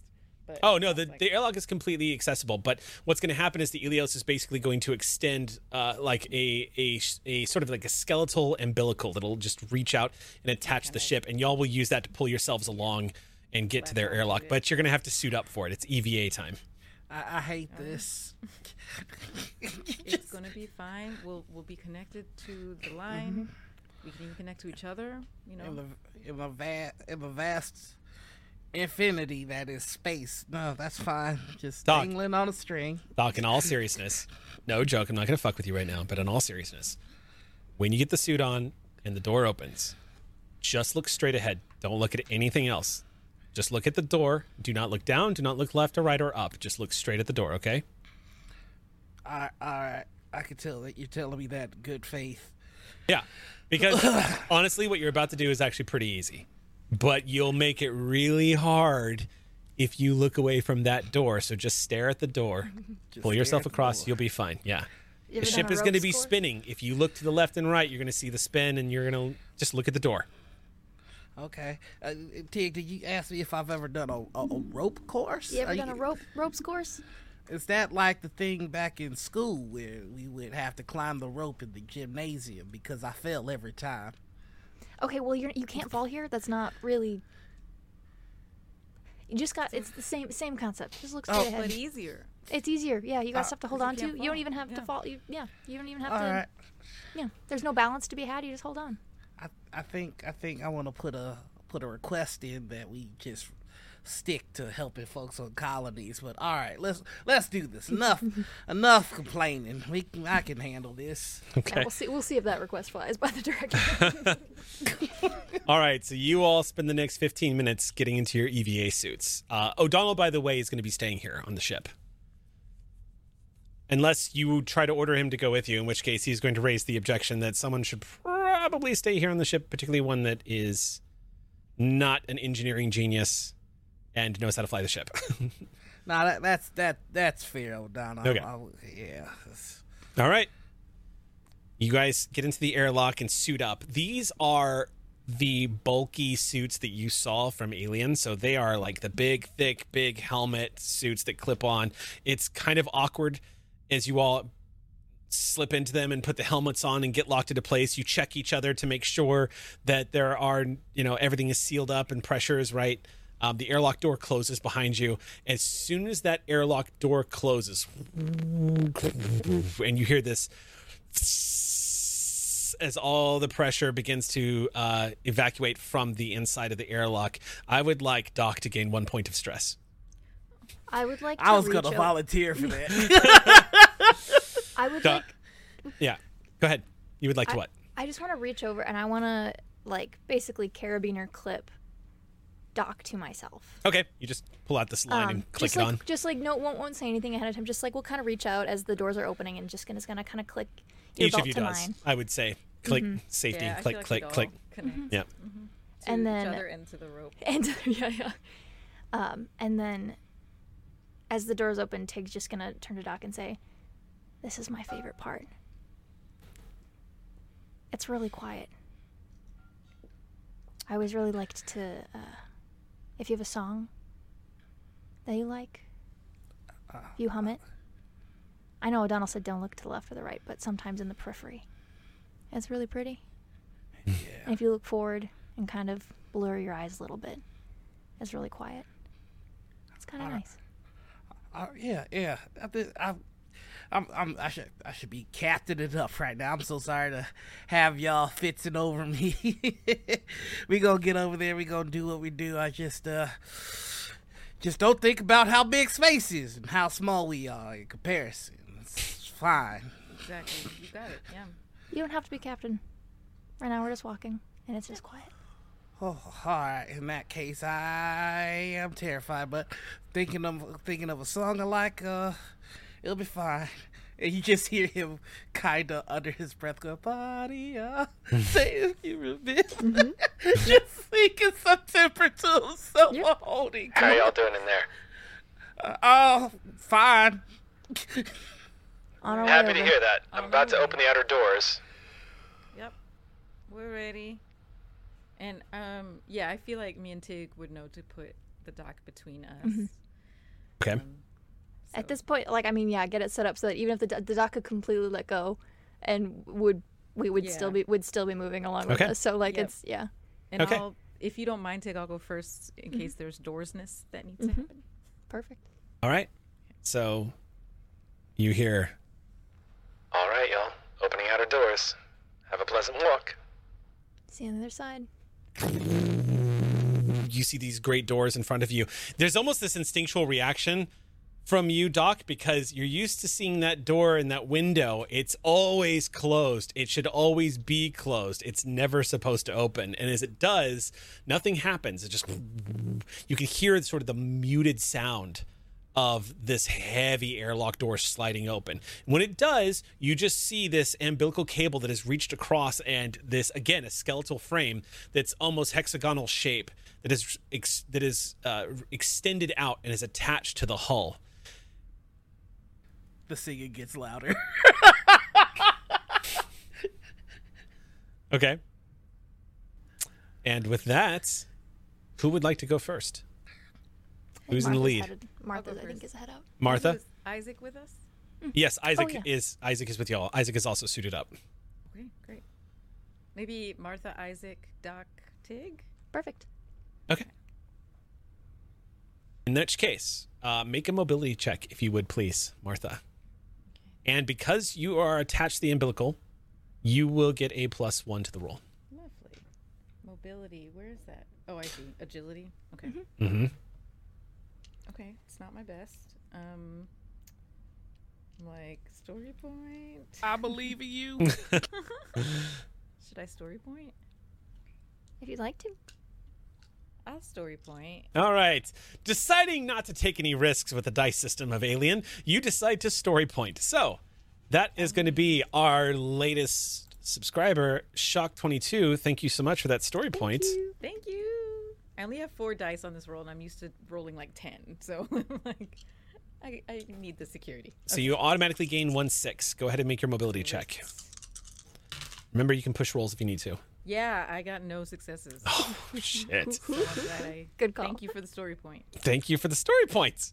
Yeah, you drift out into space. The first thing you see, Martha, is you kind of glance to your left because this is standard training. Like, this is nothing incredibly unusual for you. You've had to do this as part of your training as a Colonial Marine. You are combat trained to engage in 0G if you have to. Although I think that's a talent you have to specifically take, if I remember correctly. And if you don't have it, then you're just not a specialist in it. But you pull yourself out and you do indeed see these great Titans. These ships are slow. You wouldn't know they were spinning except for you can see the star field just beyond the horizon of this great ship in front of you, just dipping, stars vanishing underneath it, wheeling around the lot of you. And after a few seconds of looking at it, you put your eyes right back on the door, realizing, nope. You're going to get dizzy. Mm-hmm. So you start pulling yourself across. The rest of you can make mobility checks, but at +2 because Martha succeeded. And you're latched onto the umbilical and Martha and Tig and so on and so forth. So go ahead and make your mobility checks. And I'm going to make one for Isaac. Cool. Tell me what you get. 1 success. How'd you do, Doc? Rolling now. I just have to get 5 where mobility was. Oh boy, 1 success. Oh no, 2 successes. 2 successes. 5 are successes again, right? What's that? No. 5. Oh, No. okay, just 1 success. Only 6s, yeah. Yep. All right. So you follow the instructions that were given to you, Doc. You keep your eye on the door. There's a few moments where there's a little bit of temptation just to see what all the hubbub's about because it starts becoming easy, but you immediately in the back of your mind go, nope, that's when you get killed. That's when you get deaded. I'm just going to keep looking forward. So you just keep looking at the back of Tig's head and the door that's just on the other side as you pull yourself across. Martha, you reach the airlock door. You can see somebody waving at you as soon as you get to the airlock door on the other side, and you see a green light flicker on. And as you reach the door, it goes... You just see it opening in front of you. Large airlock, big enough for probably a small terrain vehicle to drive into. It stops about halfway. You're easy able to drift inside and unlatch yourself from the umbilical and kind of pull around, and one by one you kind of help pull everybody in. And after everyone's inside, the airlock door just closes up again, and holding on to the sides of the walls, you guys kind of push yourself against the ground as you hear this and a wave of brief, and everyone's ready for it, just like this momentary nausea as the gravity drive begins to kick in inside the deck, and you guys start feeling the weight of the EV suits on you once again. And pressure, you see the pressure gauge going up on your suits, up until it reaches safe. And after a moment, Isaac immediately just takes off their helmet. Is it safe now? I don't know. We're not inside the ship yet. We could be killed the moment the door opens. Wonderful. There is air in here now, though. Yeah. Oh, okay. You can see Isaac's breath. It's a little cold in here. But at about that point, the door to the interior of the ship starts to slowly open, and you see what looks like, judging from what you know of the file, this looks like Lindsay Smart, the XO. She stands at about 5'8". Judging from the look of her, she's probably, through the course of her life, past the time doing push-ups, because she looks ripped. When the door opens, as ripped as she looks, she also looks beat, like exhausted. Her eyes are droopy, slightly red coloring to her eyes. Her dreads are pulled back into a knot. She's got pulled out to the back of her head. She's looks like most of her flight suit is kind of hanging down around her waist, so she wears it kind of like Martha does in the intro. So it's just kind of like casually down around the side of her waist, where the green tank top is looks like she's had it on for a couple of days, but she looks completely exhausted. And she goes, "Man, I am so glad to see your faces, and I've never seen any of you before, but you're all the most beautiful people I've ever seen in my life."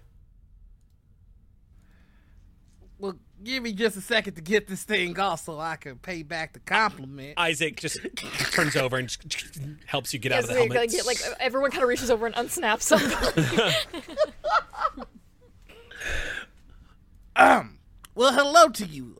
We are more than happy to help. Just take us to your injured and your damaged components.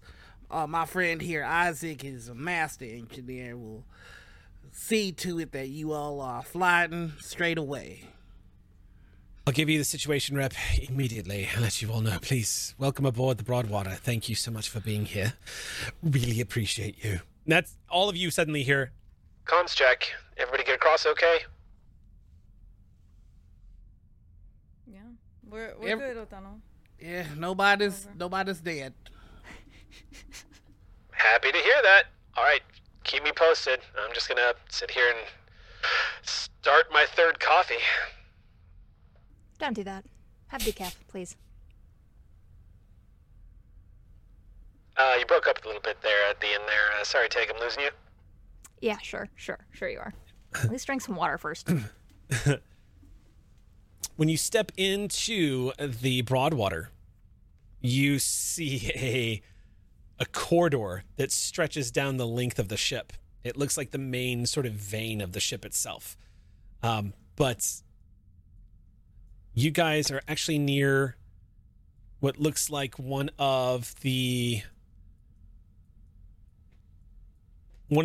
looks like the main vein of the corridor that kind of goes down. This particular area of the ship looks like it is just one long access junction point. Like, you can access pretty much every other room on this level from this single vein that stretches down the entire length of the ship. She looks and says, everyone, we're on the upper deck right now. Everyone's down below deck. Let me give you a situation of what's going on. First of all, the captain, our chief engineer, and our doctor have all been injured, as well as one of our deckhands. We got awoken in the middle of travel. They're all currently in the med bay right now, so if any of you know medicine, please, please, please, we need help in the med bay as soon as possible. We've been adrift for about 4 days. I have some familiarity with medicine. I can make my way on down. Good. I'll take you there right away. Captain's in the worst shape. And she leads you over to one of the lifts where you see there's minimal power and opens one of the hatches and starts going down the ladder. Following her down to the next deck, y'all are all taken into what looks like... Where is the med bay on this giant beast? Mess hall, cargo bay, vehicle bay, air scrubbers, cargoes. There we are.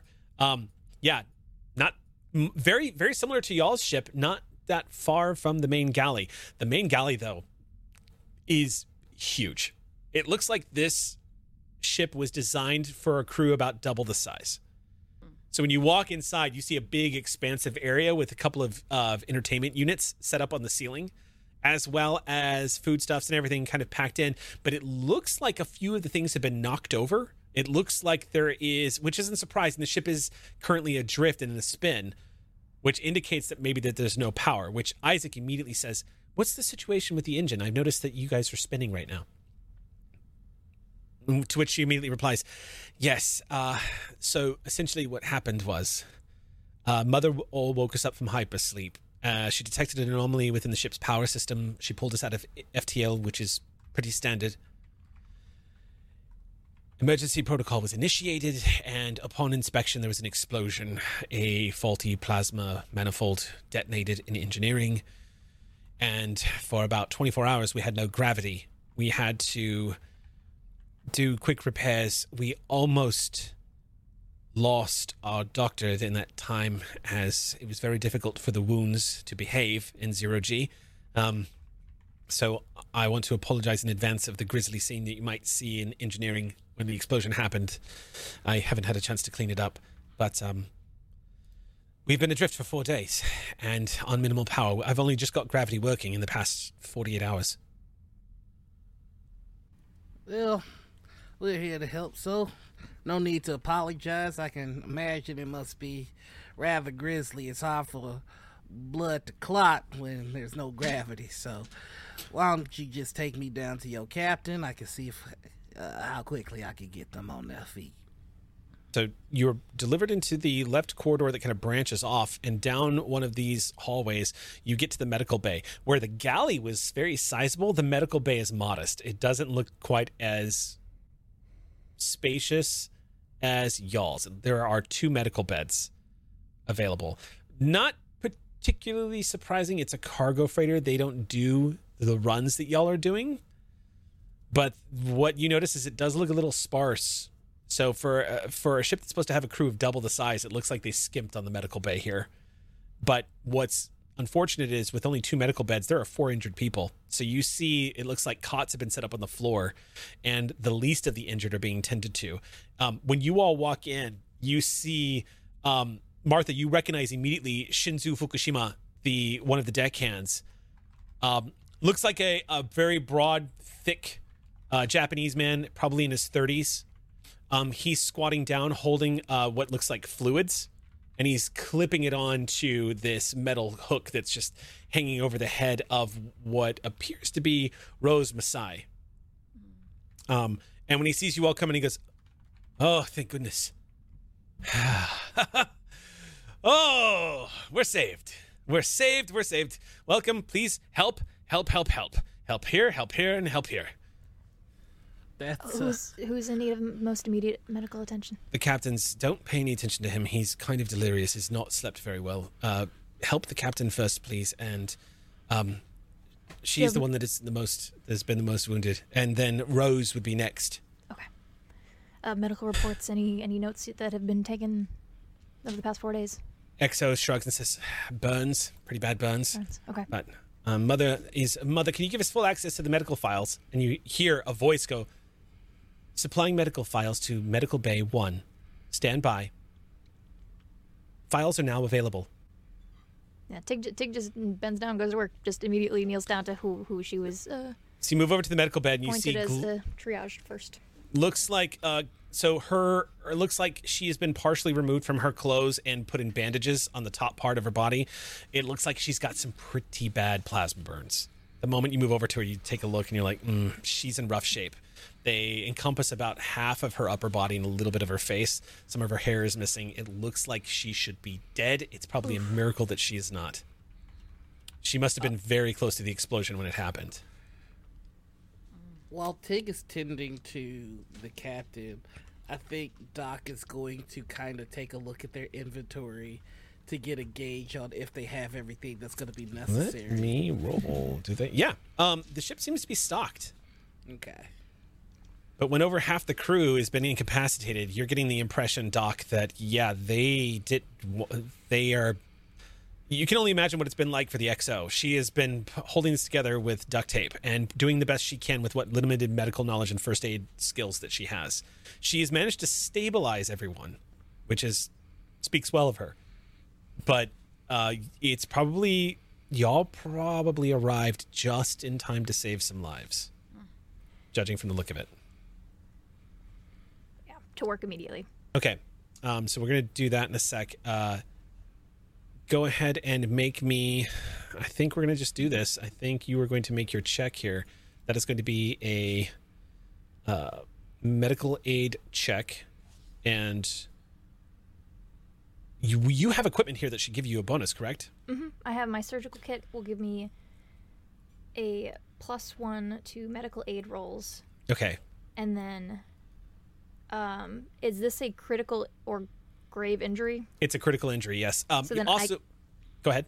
I get a +2 because I'm a field surgeon. And an additional +1 because you are in a medical bay. Amazing. So, am I able to offer help at all? Yeah, if that works with you could help, or you could help one of the others. It's up to you. Ooh, you know what? I'll help one of the others. Yeah, we'll split. Yep. Okay. Okay. So go ahead and make your roll first, then, Tig.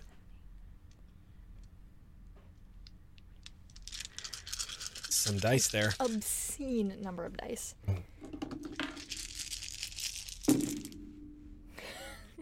Okay. Oh my god. That's 5 6s. 5 successes. All right, Tig, you go to work.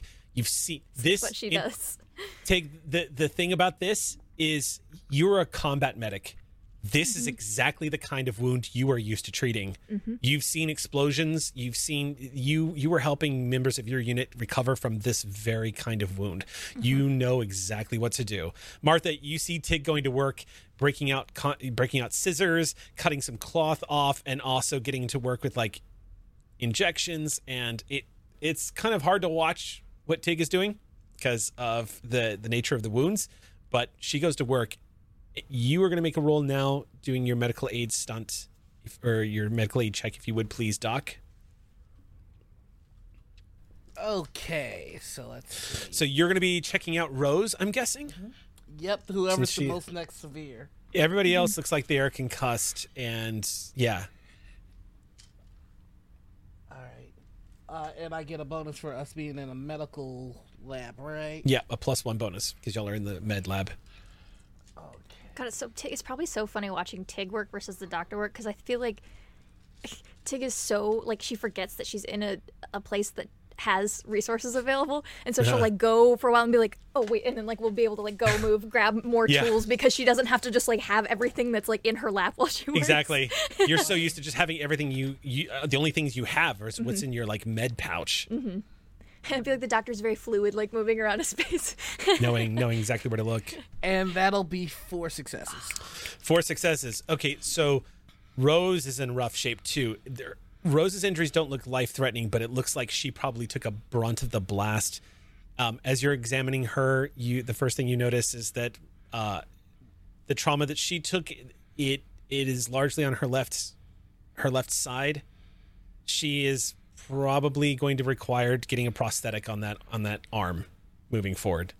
There are pieces of her arm are missing. She doesn't have any of her fingers. It looks like she's going to have to get some kind of prosthetic installed, which theoretically the company should cover. Yeah, I think Doc's just gonna break that down to her. Like, she's not conscious. She is is completely out. But with 4 successes, the 2 of you are going to it's going to take an entire shift to treat these 2. And at one point, the doctor, who's here, you can hear him weakly in one of the cots waking up and goes, "What is that? Do we have company?" And the XO immediately goes over and says, "Hey."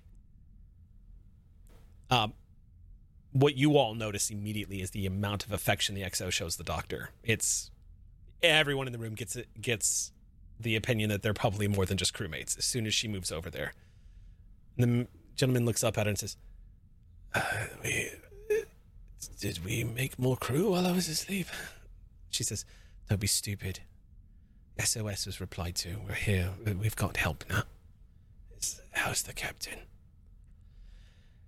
Lindsay looks over at you, Tig, and smirks and says, "I think the captain's going to be okay."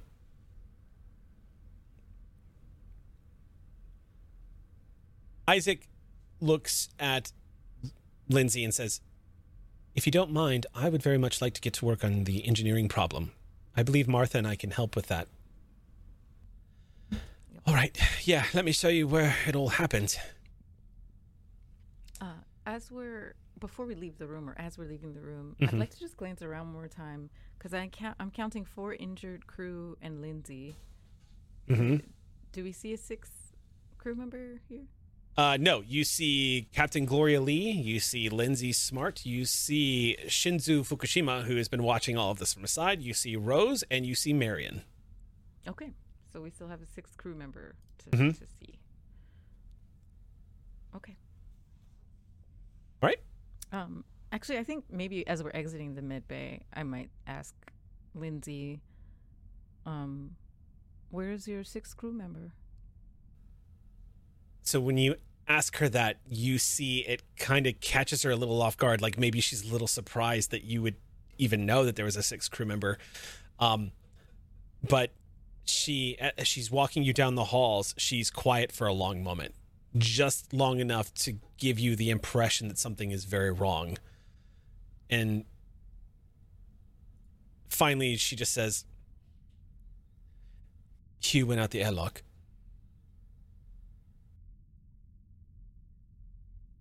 He didn't come back." Was he in a suit? He was.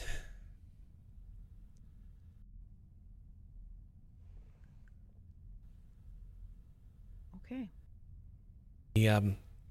We haven't been able to track his transponder ever since he went out. He was taking a look at the hull to see what the damage was on the outside once we detected that there was debris. The ship was in a spin. You think he just flew off or floated off? I don't know what happened to him. He stopped responding to comms, and we brought his tether back, and he wasn't on the other end of it.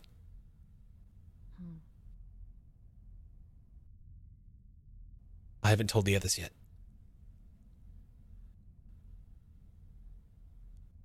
When did that happen?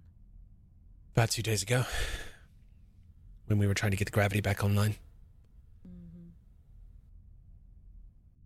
The ship's spin was a little stronger back then. We had minimal thruster power. We used what we could to slow the spin as much as we could. And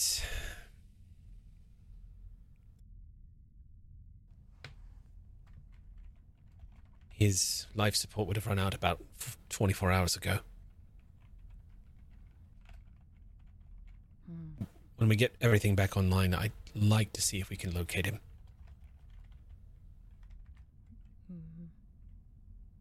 We can also have our ship just keep an eye out, do some scans. That would be appreciated. Thank you. Of course. Door opens, and you all step into a much larger area as she continues to take you back to the very rear of the ship. At about that point, when you enter into the engine room, as soon as the door opens, you see in front of you this large, expansive reactor chamber. This is one of two that the ship uses. Immediately, you see signs of carnage. It looks like there is a huge blackened scar along the left side of the wall near this giant bulbous technological piece of machinery that cones out from one of the walls of the ship, indicating it's like one half of the engine reactor. It is about 4 stories tall in here, so it goes straight up to this big ceiling. If you can imagine what it must be like size-wise and scope of looking at probably the nose of a submarine entering into the part of the room. And the technological readouts all in here are flickering. You can see it's getting minimal power.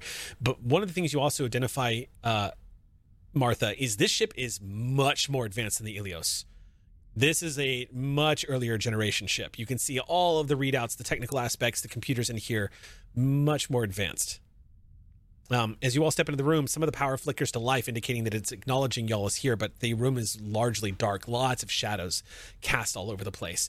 But you can see the area where it looks like there are stains of blood. Some of it is spattered up onto the ceiling. Some of it's onto the floor. You can see the truth in what she was saying. This probably happened at about the point where they were in 0G and the ship was in a spin, so it flung everywhere.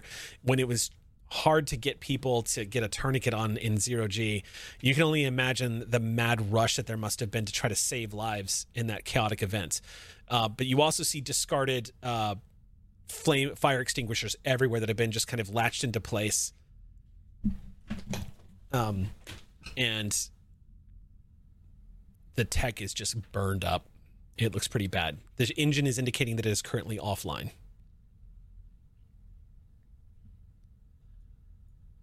That's what you see. Isaac looks around and just says, "This looks very bad." It does.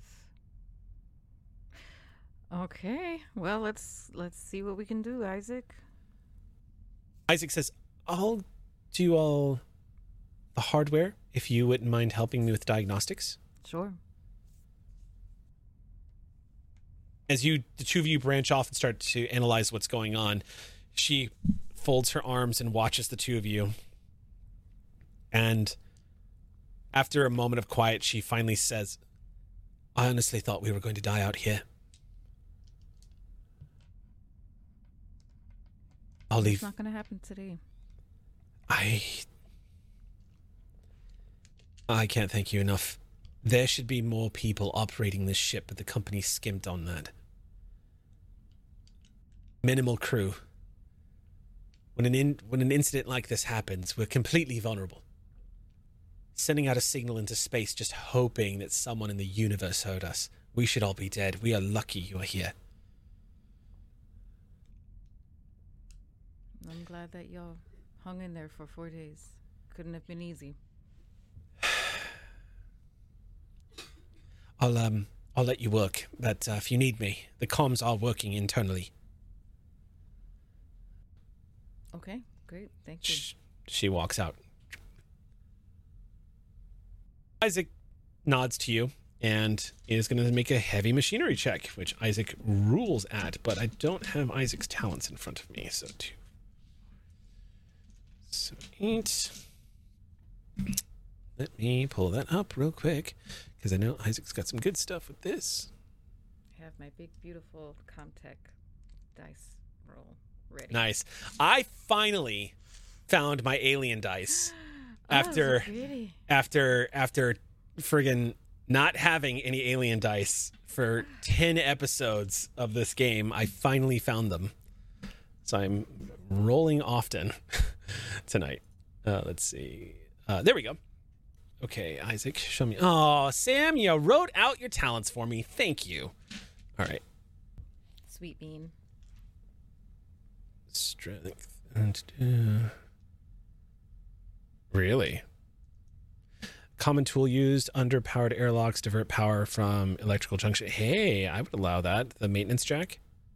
Bolt gun, when used as a tool, the bolt gun gives a +2 modification to heavy machinery in relevant situations. Yeah, repair. Putting things back on. So why don't we say...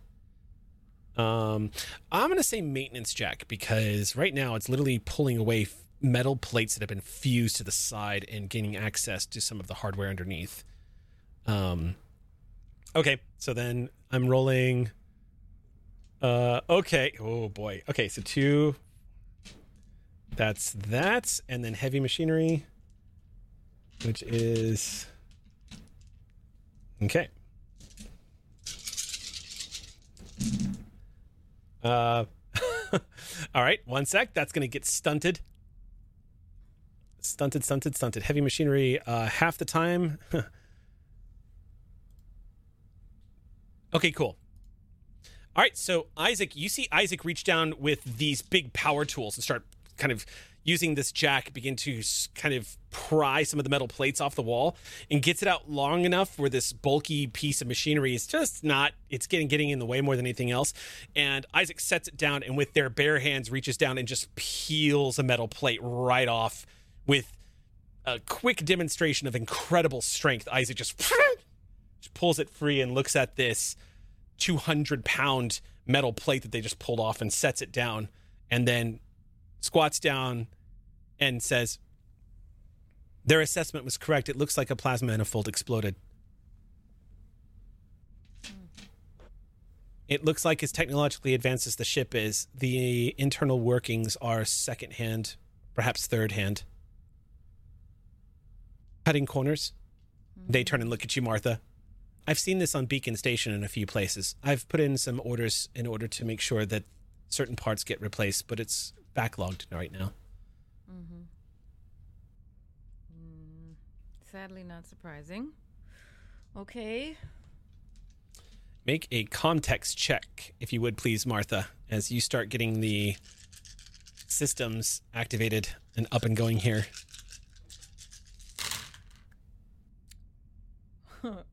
2 successes. 2 successes. Mother is actually running on low power right now. It looks like they've had difficulty, probably the fact that it's easy enough to route power through the secondary reactor, which is currently in operation on the other side of the ship. It's been shut down probably because it was as a safety protocol, so the ship didn't fly into a dead spin, or rather, I should say, a flat spin on top of everything else. The engine has been shut down, but you can still use the power in the reactor if you want to give full power to the vessel. It'll still require a lot of repair before it's ready to get underway, but you should be able to do it. How many successes did you roll? 2. So yeah, easy enough. You're just fingers tapping on the buttons. Okay, so we can get this set back up, but it sounds like there's some hardware that needs to be repaired first. Isaac nods and says, yes, I think before any power is distributed to this particular reactor, we should leave it shut off. It'll probably take me 6 to 12 hours to repair this. Okay. Anything I can help with?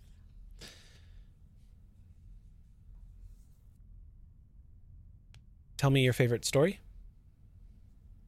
My favorite story. And pass me that. Okay. I pass it to them. And I kind of hop onto, if there's a place to hop onto. Oh, yeah, plenty of places. You've got the computer in front of you. You're basically able to monitor what Isaac is doing and to make sure that there's no power fluctuations coming through. Little Red Riding Hood. Have you heard of that one? Yes. Oh, okay. Goldilocks and the Three Bears? I'm not familiar with that one. Ooh, okay. It's a good one. Okay, so there was this girl named Goldilocks. And she was very, like, curious about the world or something. I'm not sure what her deal was. But when she was, like, walking in the woods, and she came upon this house, and she goes in the house, because the door's unlocked, I guess, and she sees 3 bowls of soup. She tries to eat all of them. She's like, that one's too hot, that one's too cold, that was just right. And she eats the whole soup that's just right. And then she, like, goes... There's one other thing, I forgot what the one in the middle is. But then she sees their beds, and there's one that's, like, too big, too small. And then there's one that's just right. And she, like, gets in the bed and takes a nap. And then when she wakes up, there's, like, 3 bears there because she broke into some bear's house. And they're like, what are you doing in our bed? What are you doing in our house? And she's like, sorry. And they lived happily ever after? I don't really remember how it ends, to be honest. Oh. Can we make it up? Yeah.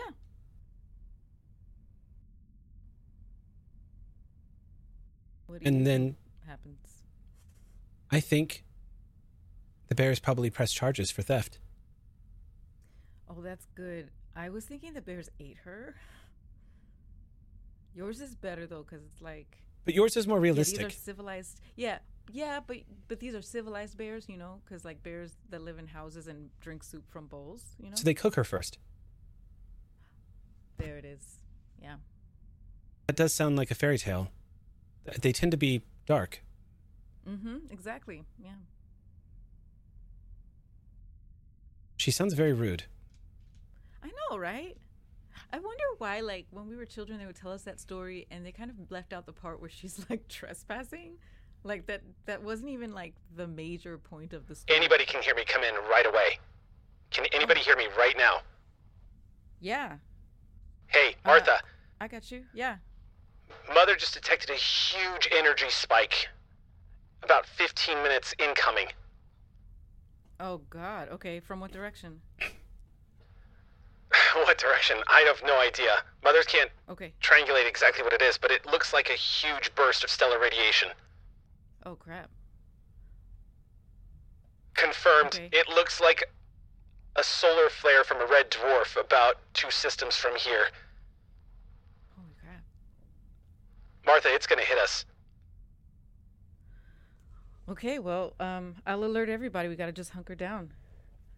That reminds me. Can you do a scan of the immediate area for a floating person in a suit? Yeah. Sure, yeah, I can do that. But I'm gonna have to detach the Ilios. Doc's not gonna like that. Don't worry, I'm gonna stick Noah close by, but if these 2 ships are connected when that surge hits us, it's gonna be like a giant storm. We're gonna get... It could seriously damage both ships. Okay. All right. Please tell me you guys have radiation shielding over there.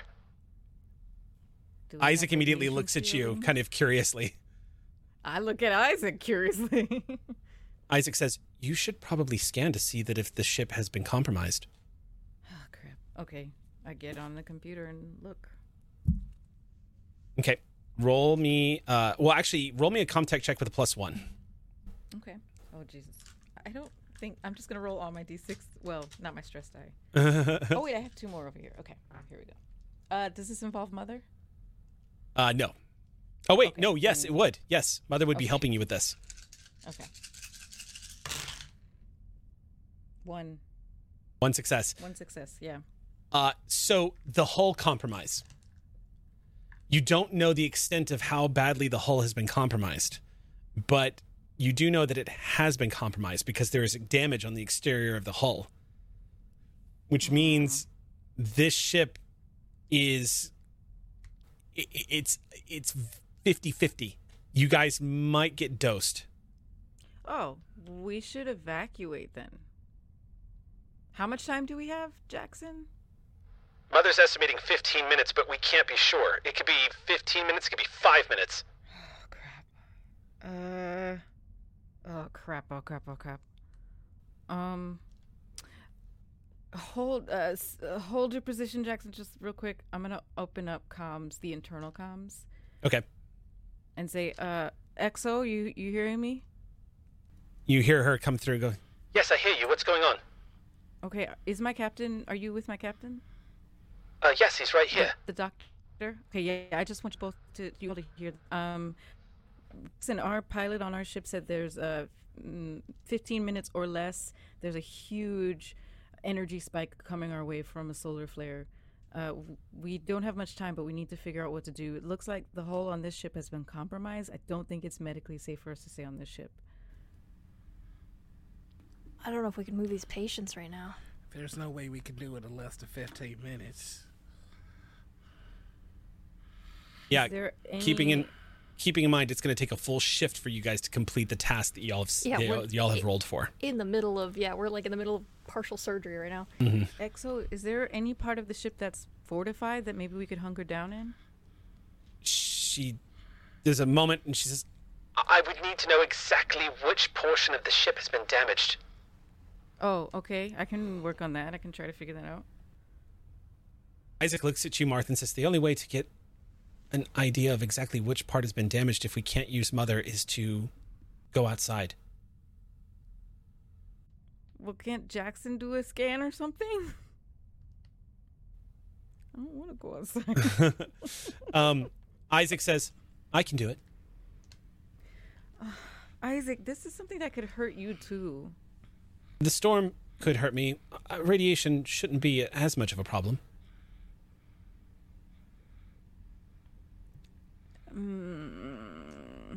Okay. 15 minutes means we need to make a decision quickly. Okay, Captain. Thoughts? If Isaac believes that they can do it and they're volunteering, then Isaac, I wish you the best and you come back here. That's an order. Isaac nods, sets down the tools, and immediately runs towards the airlock all the way down the corridor. Heavy feet as Isaac just, books it all the way down the length of the ship until they reach the airlock where the EVA suits, and immediately begins to suit up. Outside, you can see that Isaac is about to step out into space during a spin with an oncoming solar flare that is about to slam into the both vessels. And as Isaac is suiting up, you can see the umbilical to the Ilios begin to pull away as O'Donnell, for the safety of both ships, begins to detach. That is where we are going to leave tonight's game. Isaac better be okay or I'm killing everybody. Burning this place to the ground if anything happens. Protect Isaac! I just know that Sam would have said, me, I will do it. Mm-hmm. I will fist fight everybody, even the aliens, if anything happens to Isaac. Oh. All right, y'all. Emergency situation. A burst of stellar radiation from a red dwarf star nearby is on its way, and it's going to collide with both vessels. Isaac is about to do a quick rush assessment on the hull of this ship and try to make it back inside before this solar flare slams into this area of space. We're going to find out what happens next Monday night. For the rest of you who have joined us, thank you so much for coming back and joining us with this episode of Beacon. We will see you next Monday night at the same time, and we'll have Isaac with us then too. But until then, my friends, sleep well.